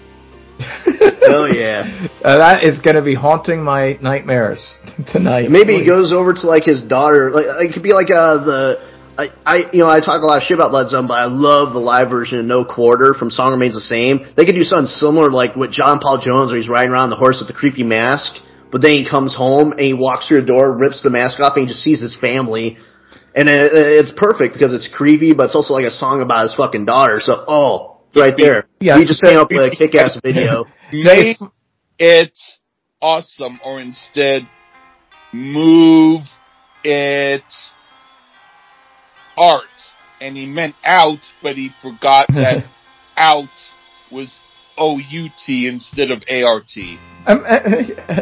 Imagine Mia, his daughter, like just being like, "Oh, this is the song my dad wrote for me," and she plays it. She's like, "Oh my god, it's that," But I don't know what's weirder, that or making his hot daughter Liv shaking her ass in the crazy. That's another thing too. Steven Tyler, literally, like that's creepy. Why the fuck are you gonna cast your daughter in a sexy role in one of your music videos? Like they have all these hot models. They're like, okay, we're doing a schoolgirl theme. We need like 2 hot girls. He's like, oh, my daughter. Yeah. Like no one's laughing, man. Like that's messed up. Shake it a little bit more for daddy. Oh God. Yeah, that's some creepy shit. Like I'm like Steven Tyler. Like I said, great fucking singer, amazing frontman. Just don't go near anyone's kids. Jesus Christ. Oh my God. Oh Lord! It's funny because I love to see Aerosmith listen. Maybe it's far-fetched, but I love to have them listen to this episode and they hear Lee Gershman's idea for that music video, thinking like, "Oh, we should do something like that," and then they hear me talking about that shit, and they're like, "Oh, fuck these guys." Then I have a feeling that every member of Aerosmith, but Steven Tyler, would love that. They all think he's a dick. But I mean, did you read in the recent interview, Joe Perry? He didn't say it directly, but when he was pushed again, to ask, wait, why don't you guys just go in the studio and just knock out a hard rock album like you used to do, in the 70s? That seems to be the thing for a lot of these older bands now. Going back to your roots. Why not? Unless you're Iron Maiden. Yeah, why not do that? And Joe Perry essentially said, in a kind of diplomatic way, that he didn't want to be in a studio with Steven Tyler. It was the way he talked around it a little bit. Yeah. He seems like a real asshole, because he's the most Hollywood out of all of them. It used to be him and Joe Perry were the big names, but now, Steven Tyler's surpassed him. He seems to be all Mr. Hollywood. Well, Joe Perry still likes rock and roll, He'd like to do that. In fact, in the early 2000s, when they did Just Push Play, Joe Perry kind of, in protest, you could kind of tell, or as contrast, he released a pretty cool solo album. I don't know if you ever listened to the Joe Perry solo album from the early 2000s. It's a little bluesy, so you might not like it, but I listened to the first one. I just could not get into it. I didn't like the singer. That was, and the songs really weren't the greatest, but man, that singer I think was horrible. You mean for the Joe Perry project? South Station Blues or whatever that song is. South Station Blues is a great song. That's an awesome song. Which Joe Perry himself sang. Yeah, actually, the Joe Perry project songs were better when Joe Perry sang, because he's kind of Ace Frehley. He just kind of has a cool voice. He's not a great singer by any means, but he sounds cool. But I agree, that singer for the Joe Perry project sucks. He was very generic. Oh, terrible. You could totally hear, listen to that version of Let the Music Do the Talking, and then listen to the Aerosmith version. Night and day. Yeah. You could that shows you everything that makes Aerosmith, the rhythm section, but also Steven Tyler. My ass can sing better lead vocals than his singer. I'm not talking about that though. I'm talking about a solo album he released in the early 2000s that was just called Joe Perry. And I think I know which one you're talking about. Yeah, I don't like either version of that song, but go on. But it's kind of like a lot of the riffs are very draw-the-line-y, very bluesy, a lot of slide guitar work, and you can hear these would probably have been on an Aerosmith album if at the time I probably want to listen to that. Yeah, Steven Tyler wasn't obsessed with trying to be hip with the kids or the teenage girls and trying to make them go pop. And this is the thing too, that last album they did, you could tell half the songs are kind of trying to be kind of what they were. I mean, they're not that great, but you could tell that they're trying to be hard rock. And then there's all these really horrible piano ballads from Steven Tyler. He kept trying to chase the Armageddon song. And every time he tried to chase that song, it got worse and worse and worse. Dude, every time I hear that fucking, everyone thinks of Armageddon. Every time I hear Don't Want to Miss a Thing, I think of that movie, The Sweetest Thing. So every time I hear Don't Want to Miss a Thing, I think of the scene where Selma Blair literally has her throat caught on a fucking guy's wiener piercing, his Prince Albert, and they're trying to pull her head off. And so their solution is to make her sing Don't Want to Miss a Thing to get her, to get his piercing out of her tonsils. I don't know if you've ever seen that movie. It's a very disturbing scene. I know. I always think of Blades of Glory when they have their homoerotic skate scene to it. Oh, God. It's pretty funny, actually. I've never seen that movie, but I need to. It's one I keep meaning to see because I do love some Will Ferrell movies. Oh, it's a funny movie. I would say I'm not a fan of that Armageddon song, but I don't want to miss a thing. Thing. I'd love to miss hearing that fucking song. Compared to some of those ballads, though, on that last Aerosmith album, "Music from Another Dimension," it made that song sound like Seasons of Wither. Oh, my You're gonna give me a lot of shit, but I actually do love one of those ballads. Oh, I know. It's the worst one. It's the worst one. I know it's I shouldn't like this, but I can't help but like it. It's the Carrie Underwood one. Oh, it's horrible. I know it's a bad song, but I'm like. But there are worse ones though. But anyway, yeah. So all these ballads are horrible, and it's really clear that Steven Tyler's forcing this on the other four guys. They don't want to do that shit. He plays drums on the newer albums too, because I think they have the issues now with Joey Kramer. Joey Kramer, is having health problems. He can't do it anymore. Steven Tyler, a lot of people don't know, kind of like Bon Scott, he was originally a drummer, and he Todd LaTorre. Yeah, and he actually in the early writing, and this is interesting because Joe Perry does reference this in that interview I was talking about. He says because back in the day, how the writing process went was normally Steven Tyler would be on drums in the early days with Joe Perry or Brad Whitford, and Joey Kramer would kind of come in and learn the parts. And apparently Tyler was a real master and really hard on Joey Kramer. But he pushed Joey Kramer to do some amazing drum lines, but apparently he was a real asshole about it. Oh, yeah. But it's probably like McCartney, with George Harrison, and Let It Be, telling you that. So because he's a perfectionist. But, which is one thing when he was a perfectionist making great hard rock music. It's another thing when you want to do fucking piano ballads for the Bon Jovi fucking shit. Yeah, for the American Idol crowd. So obviously Steven Tyler is all obsessed with American Idol and being hip with the kids. And it's funny because nothing makes you seem older and less hip than trying to be hip. Yeah, he's like a Tommy Lee almost. Yeah. His mouth is as big as his fucking ego. And it's just so sad because he still has the voice. He does. So he could do it. He's not like John Bonfoni or Paul Stanley. He still has the voice, but his taste and what he wants to do now, and you can tell, more or less, if you read between the lines in the Joe Perry interview, he pretty much said, you can't pay me enough to get in the studio with that dickhead that's making us play these lame ballads. He's like a Sebastian Bach.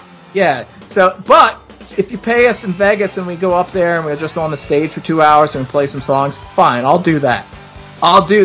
But you can't get me into a studio with Steven Tyler again. That's pretty much what he said. So, if you read between the lines, and if Joe Perry thinks that, you can only imagine what the other three guys think. Yeah, because you think him and Joe Perry are probably the closest. Yeah. So, everyone else probably fucking hates him. Yeah, and Joe Perry's definitely the second most Hollywood of the guys. But if Joe Perry thinks that, the other three definitely think it. So that's why we're never going to get another Aerosmith album again. But considering the last two, that's they're sparing us. Yeah. So anyway, only Iron Maiden could stop putting out fucking albums. But there was a time, 1979, where Aerosmith was a badass, dirty, down and dirty hard rock band, and they were playing for the Denim Army, and they were fucking awesome. They were playing for a young Lee Gerstmann who was into cool music. And thank you so much, Lee. You were awesome in this episode. Right on. Is it? Because I kept quiet and I didn't scream as much because I was only a guest. You were very well behaved, Lee. I gotta say, very well behaved. But you brought it. You needed it. I was sleeping. I'm kidding. Yeah, it's all that vodka. But Lee. So in addition, like we said before, check out Lee as the co-host with the fucking fireball snorting legend, Mark Allen Taylor. I don't like that he did that. Well, he survived. Me and Mark looked. For now. We looked into it. I'm not going to get into it, but I picked an album that he's not going to love at all. Well, that's what I don't think people should do that. They can they can act like a you know what in talk, but when they do stuff physical, I think that's drawing the line. I looked. Me and Mark both Googled it, and apparently it can't kill you unless you do it again and again. If it went up his ass, that would be very dangerous. That'd be lethal. Can't. For all of our listeners out there, do not put alcohol in your ass. It will kill you. You would have done that. Oh, how I would have done stupider stuff. Only as a joke, but I mean, my word, at his age, it's like I'm not asking for an intellectual like Joel Selvin as a podcast host, but I also don't want to CEO. Now his keyboard was not safe. Oh man, it's entertaining, but it's a trilogy, so he's done. He's done. He's done. Point. He had to do it. Well, if he felt like he really needed to do it, then who am I to say that he did? Yeah, for the record, he was going to do it regardless. I wasn't edging him on to do the third one. I just, once he said that he felt the need to finish the trilogy, and as a writer, I could appreciate that. Like, well, hey, I just do Fireball. Well, yeah, you might as well do Fireball. I mean, if you're going to do it, you might as well go out with a bang, you know? Yeah. but yeah, he's done. He might do it again for Rockin' Pod Live, but that's it. So, but anyway, so Lee is a co-host with that madman, Mark Allen Taylor, and together they're like doubly mad. So if you want to listen to some crazy shit, and they review all kinds of albums, all different kinds of albums, so definitely check out that podcast. Lee himself, sometimes, he has YouTube videos that he puts out. And your own podcast, too. You got your own podcast. Yeah, the Lee Gerstmann Show. You got that, so definitely check out all that stuff, and also some of those old Rock and Metal Combat podcast episodes, which are legendary. I believe they did my favorite album of all time, AC/DC Powerage, was with Lee. I remember that. So definitely check that out. I want to hear one where I'm acting really obnoxious. Listen to the Judas Priest one. Which one was that? Fucking Defenders epic. of the Faith. That was awesome. Defenders of the Faith, yeah, check that out. That's one of my favorite Judas Priest albums too, so that's awesome. It's actually a review where I got Ian to say, "Okay, Lee, thank you, Lee, okay, Lee, okay." So check that out. Didn't actually stop in time. Yeah, okay. But anyway, you were very well behaved on this show. I was very impressed. But Lee, so do you have any recommendations to any album or anything that you would like to recommend to people right now? Well, one thing that is in line with this is Jimmy Crespo was in a group called Flame. And if you find their album Queen of the Neighborhood, if you find it on YouTube, that has the vocalist Marge Raymond. And she was pretty interesting. And she actually, when I heard an interview with her, she was going to be in the Shangri-Las, but they told her no boys. And she said, well, I have a boyfriend, so I don't want to break up with him. So she decided not to go in the group. But she could have been in the Shangri-Las if she had decided not to do that. But she said George... Morton was a very scary or very intense guy. So she said she might have foregone possible fame, but she said it was probably for the better. And so she did stuff with Jimmy Crespo in the group Flame, the album Queen of the Neighborhood, and that title song has a good Jimmy Crespo solo. Awesome. Yeah, I'm looking at the cover right now, actually, and you know what? I've never listened to it, which is crazy. I know I'm gushing over Jimmy Crespo, and here I go, and I didn't listen to this album. I'm totally going to listen to this album tonight. It on vinyl. Yeah, it looks cool. It's got a cool album cover, too. They look tough. She looks like a tough chick. And Jimmy Crespo's got a cool jacket on. Yeah. In fact, I had tweeted her on Twitter and asked her what she thought of my music and gave her a song, and she got back to me. Oh, cool. So that's really cool. The other group I would mention is if you can find like, it's not the Led Zeppelin song, it's a different song, but if you find the video for the song Black Dog by a group called Babe Ruth, you know, look at some of the live versions with Janetta Hahn, or Jenny Hahn. She goes by Jenny, but it's also Janetta. She also got back to me when I messaged her on Twitter about my music. But I mean, look at her. She does a lot of interesting dance moves, and their album. If you can find the album, well, the one that I, well, First Space, or that that's a good album to find. Cool. Okay. And good stuff. Good recommendations. And actually, you mentioned the band. I was actually thinking of the album Stealing Home. All right. All right. The First Space of Stealing Home, but Stealing Home is the album to listen to. Okay, I will definitely check that out. And you mentioned what I'm going to recommend, because Eric loves them so much, Led Zeppelin. I'm going to recommend, actually, it's an album that he reviewed on your show, actually, Presence, which that's actually my favorite Led Zeppelin album. It's my second favorite Led Zeppelin album. My favorite's Physical Graffiti, but Presence... That's actually my second, and sometimes it got switched. Physical Graffiti was my first, so we're still pretty close there. We're still pretty close, just like we were on this album. Yeah, pretty close. Yeah. And yeah, I love it. I liked a lot of what you and Mark, Eric not so much, had to say in that video, in that podcast. But yeah, this is it's a kind of like their Night in the Ruts for a lot of reasons. It's my second favorite album from the band, just like Night in the Ruts is. But it's dark. It's like their darkest album, just like Night in the Ruts is. It's very just It's very timeless. It doesn't sound like anything else from that period. Achilles' Last Stand, of course, that's a song so awesome that even Eric liked it.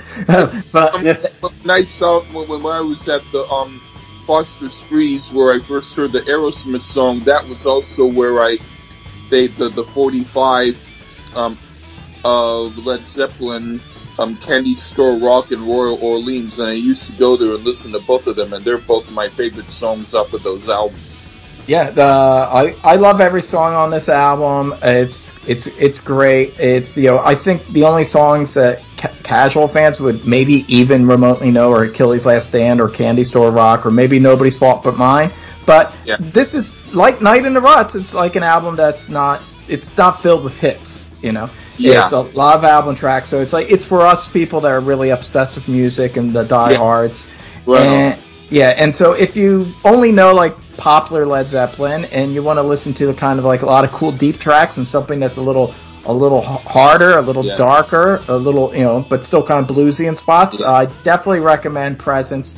It's an amazing album, one of my favorite albums, one of my favorite album covers. It's a cool album cover. Hypnosis, they did great album covers, and I love it. I think it's a masterpiece and it's a great album. You should check it out. And Eric, what are you vibing on this week? Oh man, so I got two picks, and they're two polar opposite picks, man. The first one I'm gonna go with is something a little different than from the Rock All Over You podcast, and that's Run DMC's Rock Box.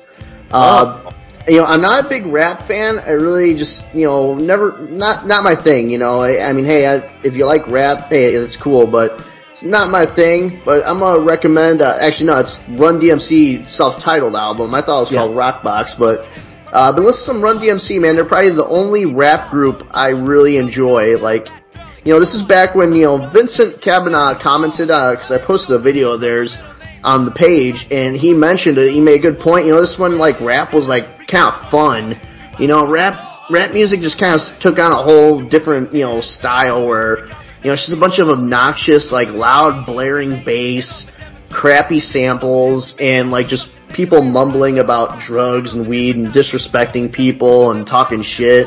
Whereas Run DMC, man, it's fun music. It's rap, but it's like funky, and they have a good mix of like, samples, but like actual instruments. They incorporate a lot of rock into it, and like a lot of funk and R&B elements. It's fun music. It's, I listen to most rap music nowadays, and it sounds horrible, and it just puts me in a bad mood. Whereas Run DMC, man, it's fun music. So I'm gonna recommend that one. And the other one I want to recommend is, for anyone that likes Queensryche, check out Crimson Glory Transcendence, which is their second album, and probably has their most biggest hit on it, Lonely.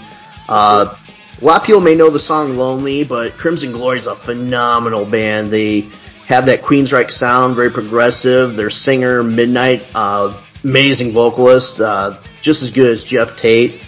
And they had like that interesting look, because they wore these like silver masks.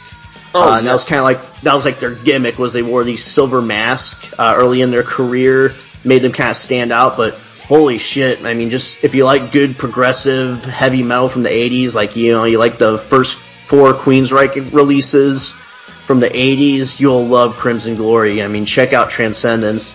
Even if you just know the song Lonely, if you like Lonely and you know that song, listen to the whole album if you haven't, because the whole album is just as good as that song. But those are my 2 recommendations, man. Run DMC's self-titled debut album and Crimson Glory Transcendence. Go give both those fucking albums a chance. Yeah, I'll have to check out. I don't know Crimson Glory, so I'll have to listen to them. I am very familiar with the first Run DMC album. I love old school hip hop. That's great. That's their best album, in my opinion. And you said it. Everything said it, but it's got an edge to the street edge. It's upbeat, but it sounds like new, fresh music, like early rock and roll. Yeah, it's really like raw sounding. Yeah, Sucker MCs. I love that song. Hell yeah.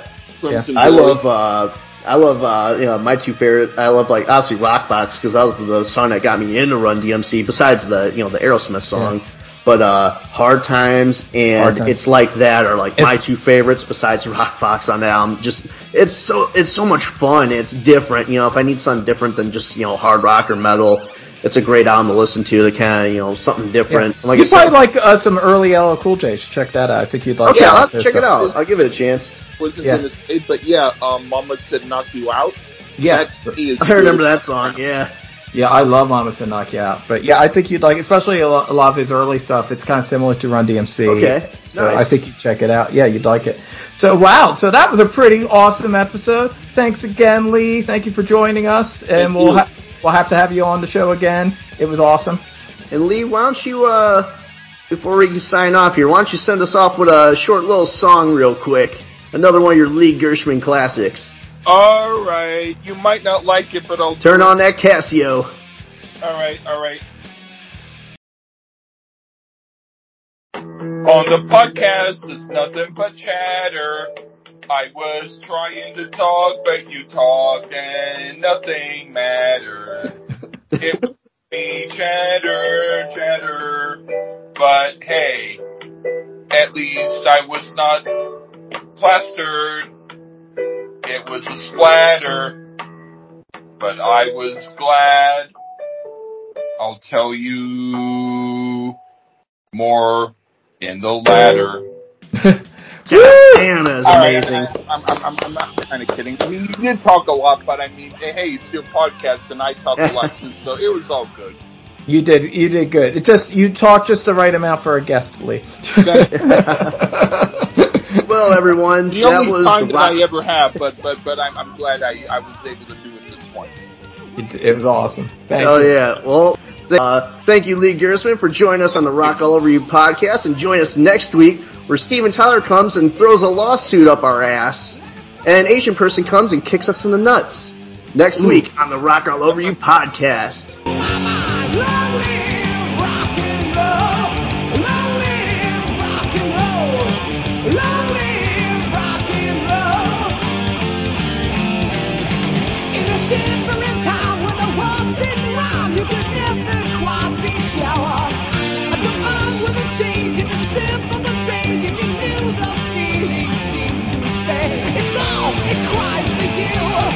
It's the least that you can do.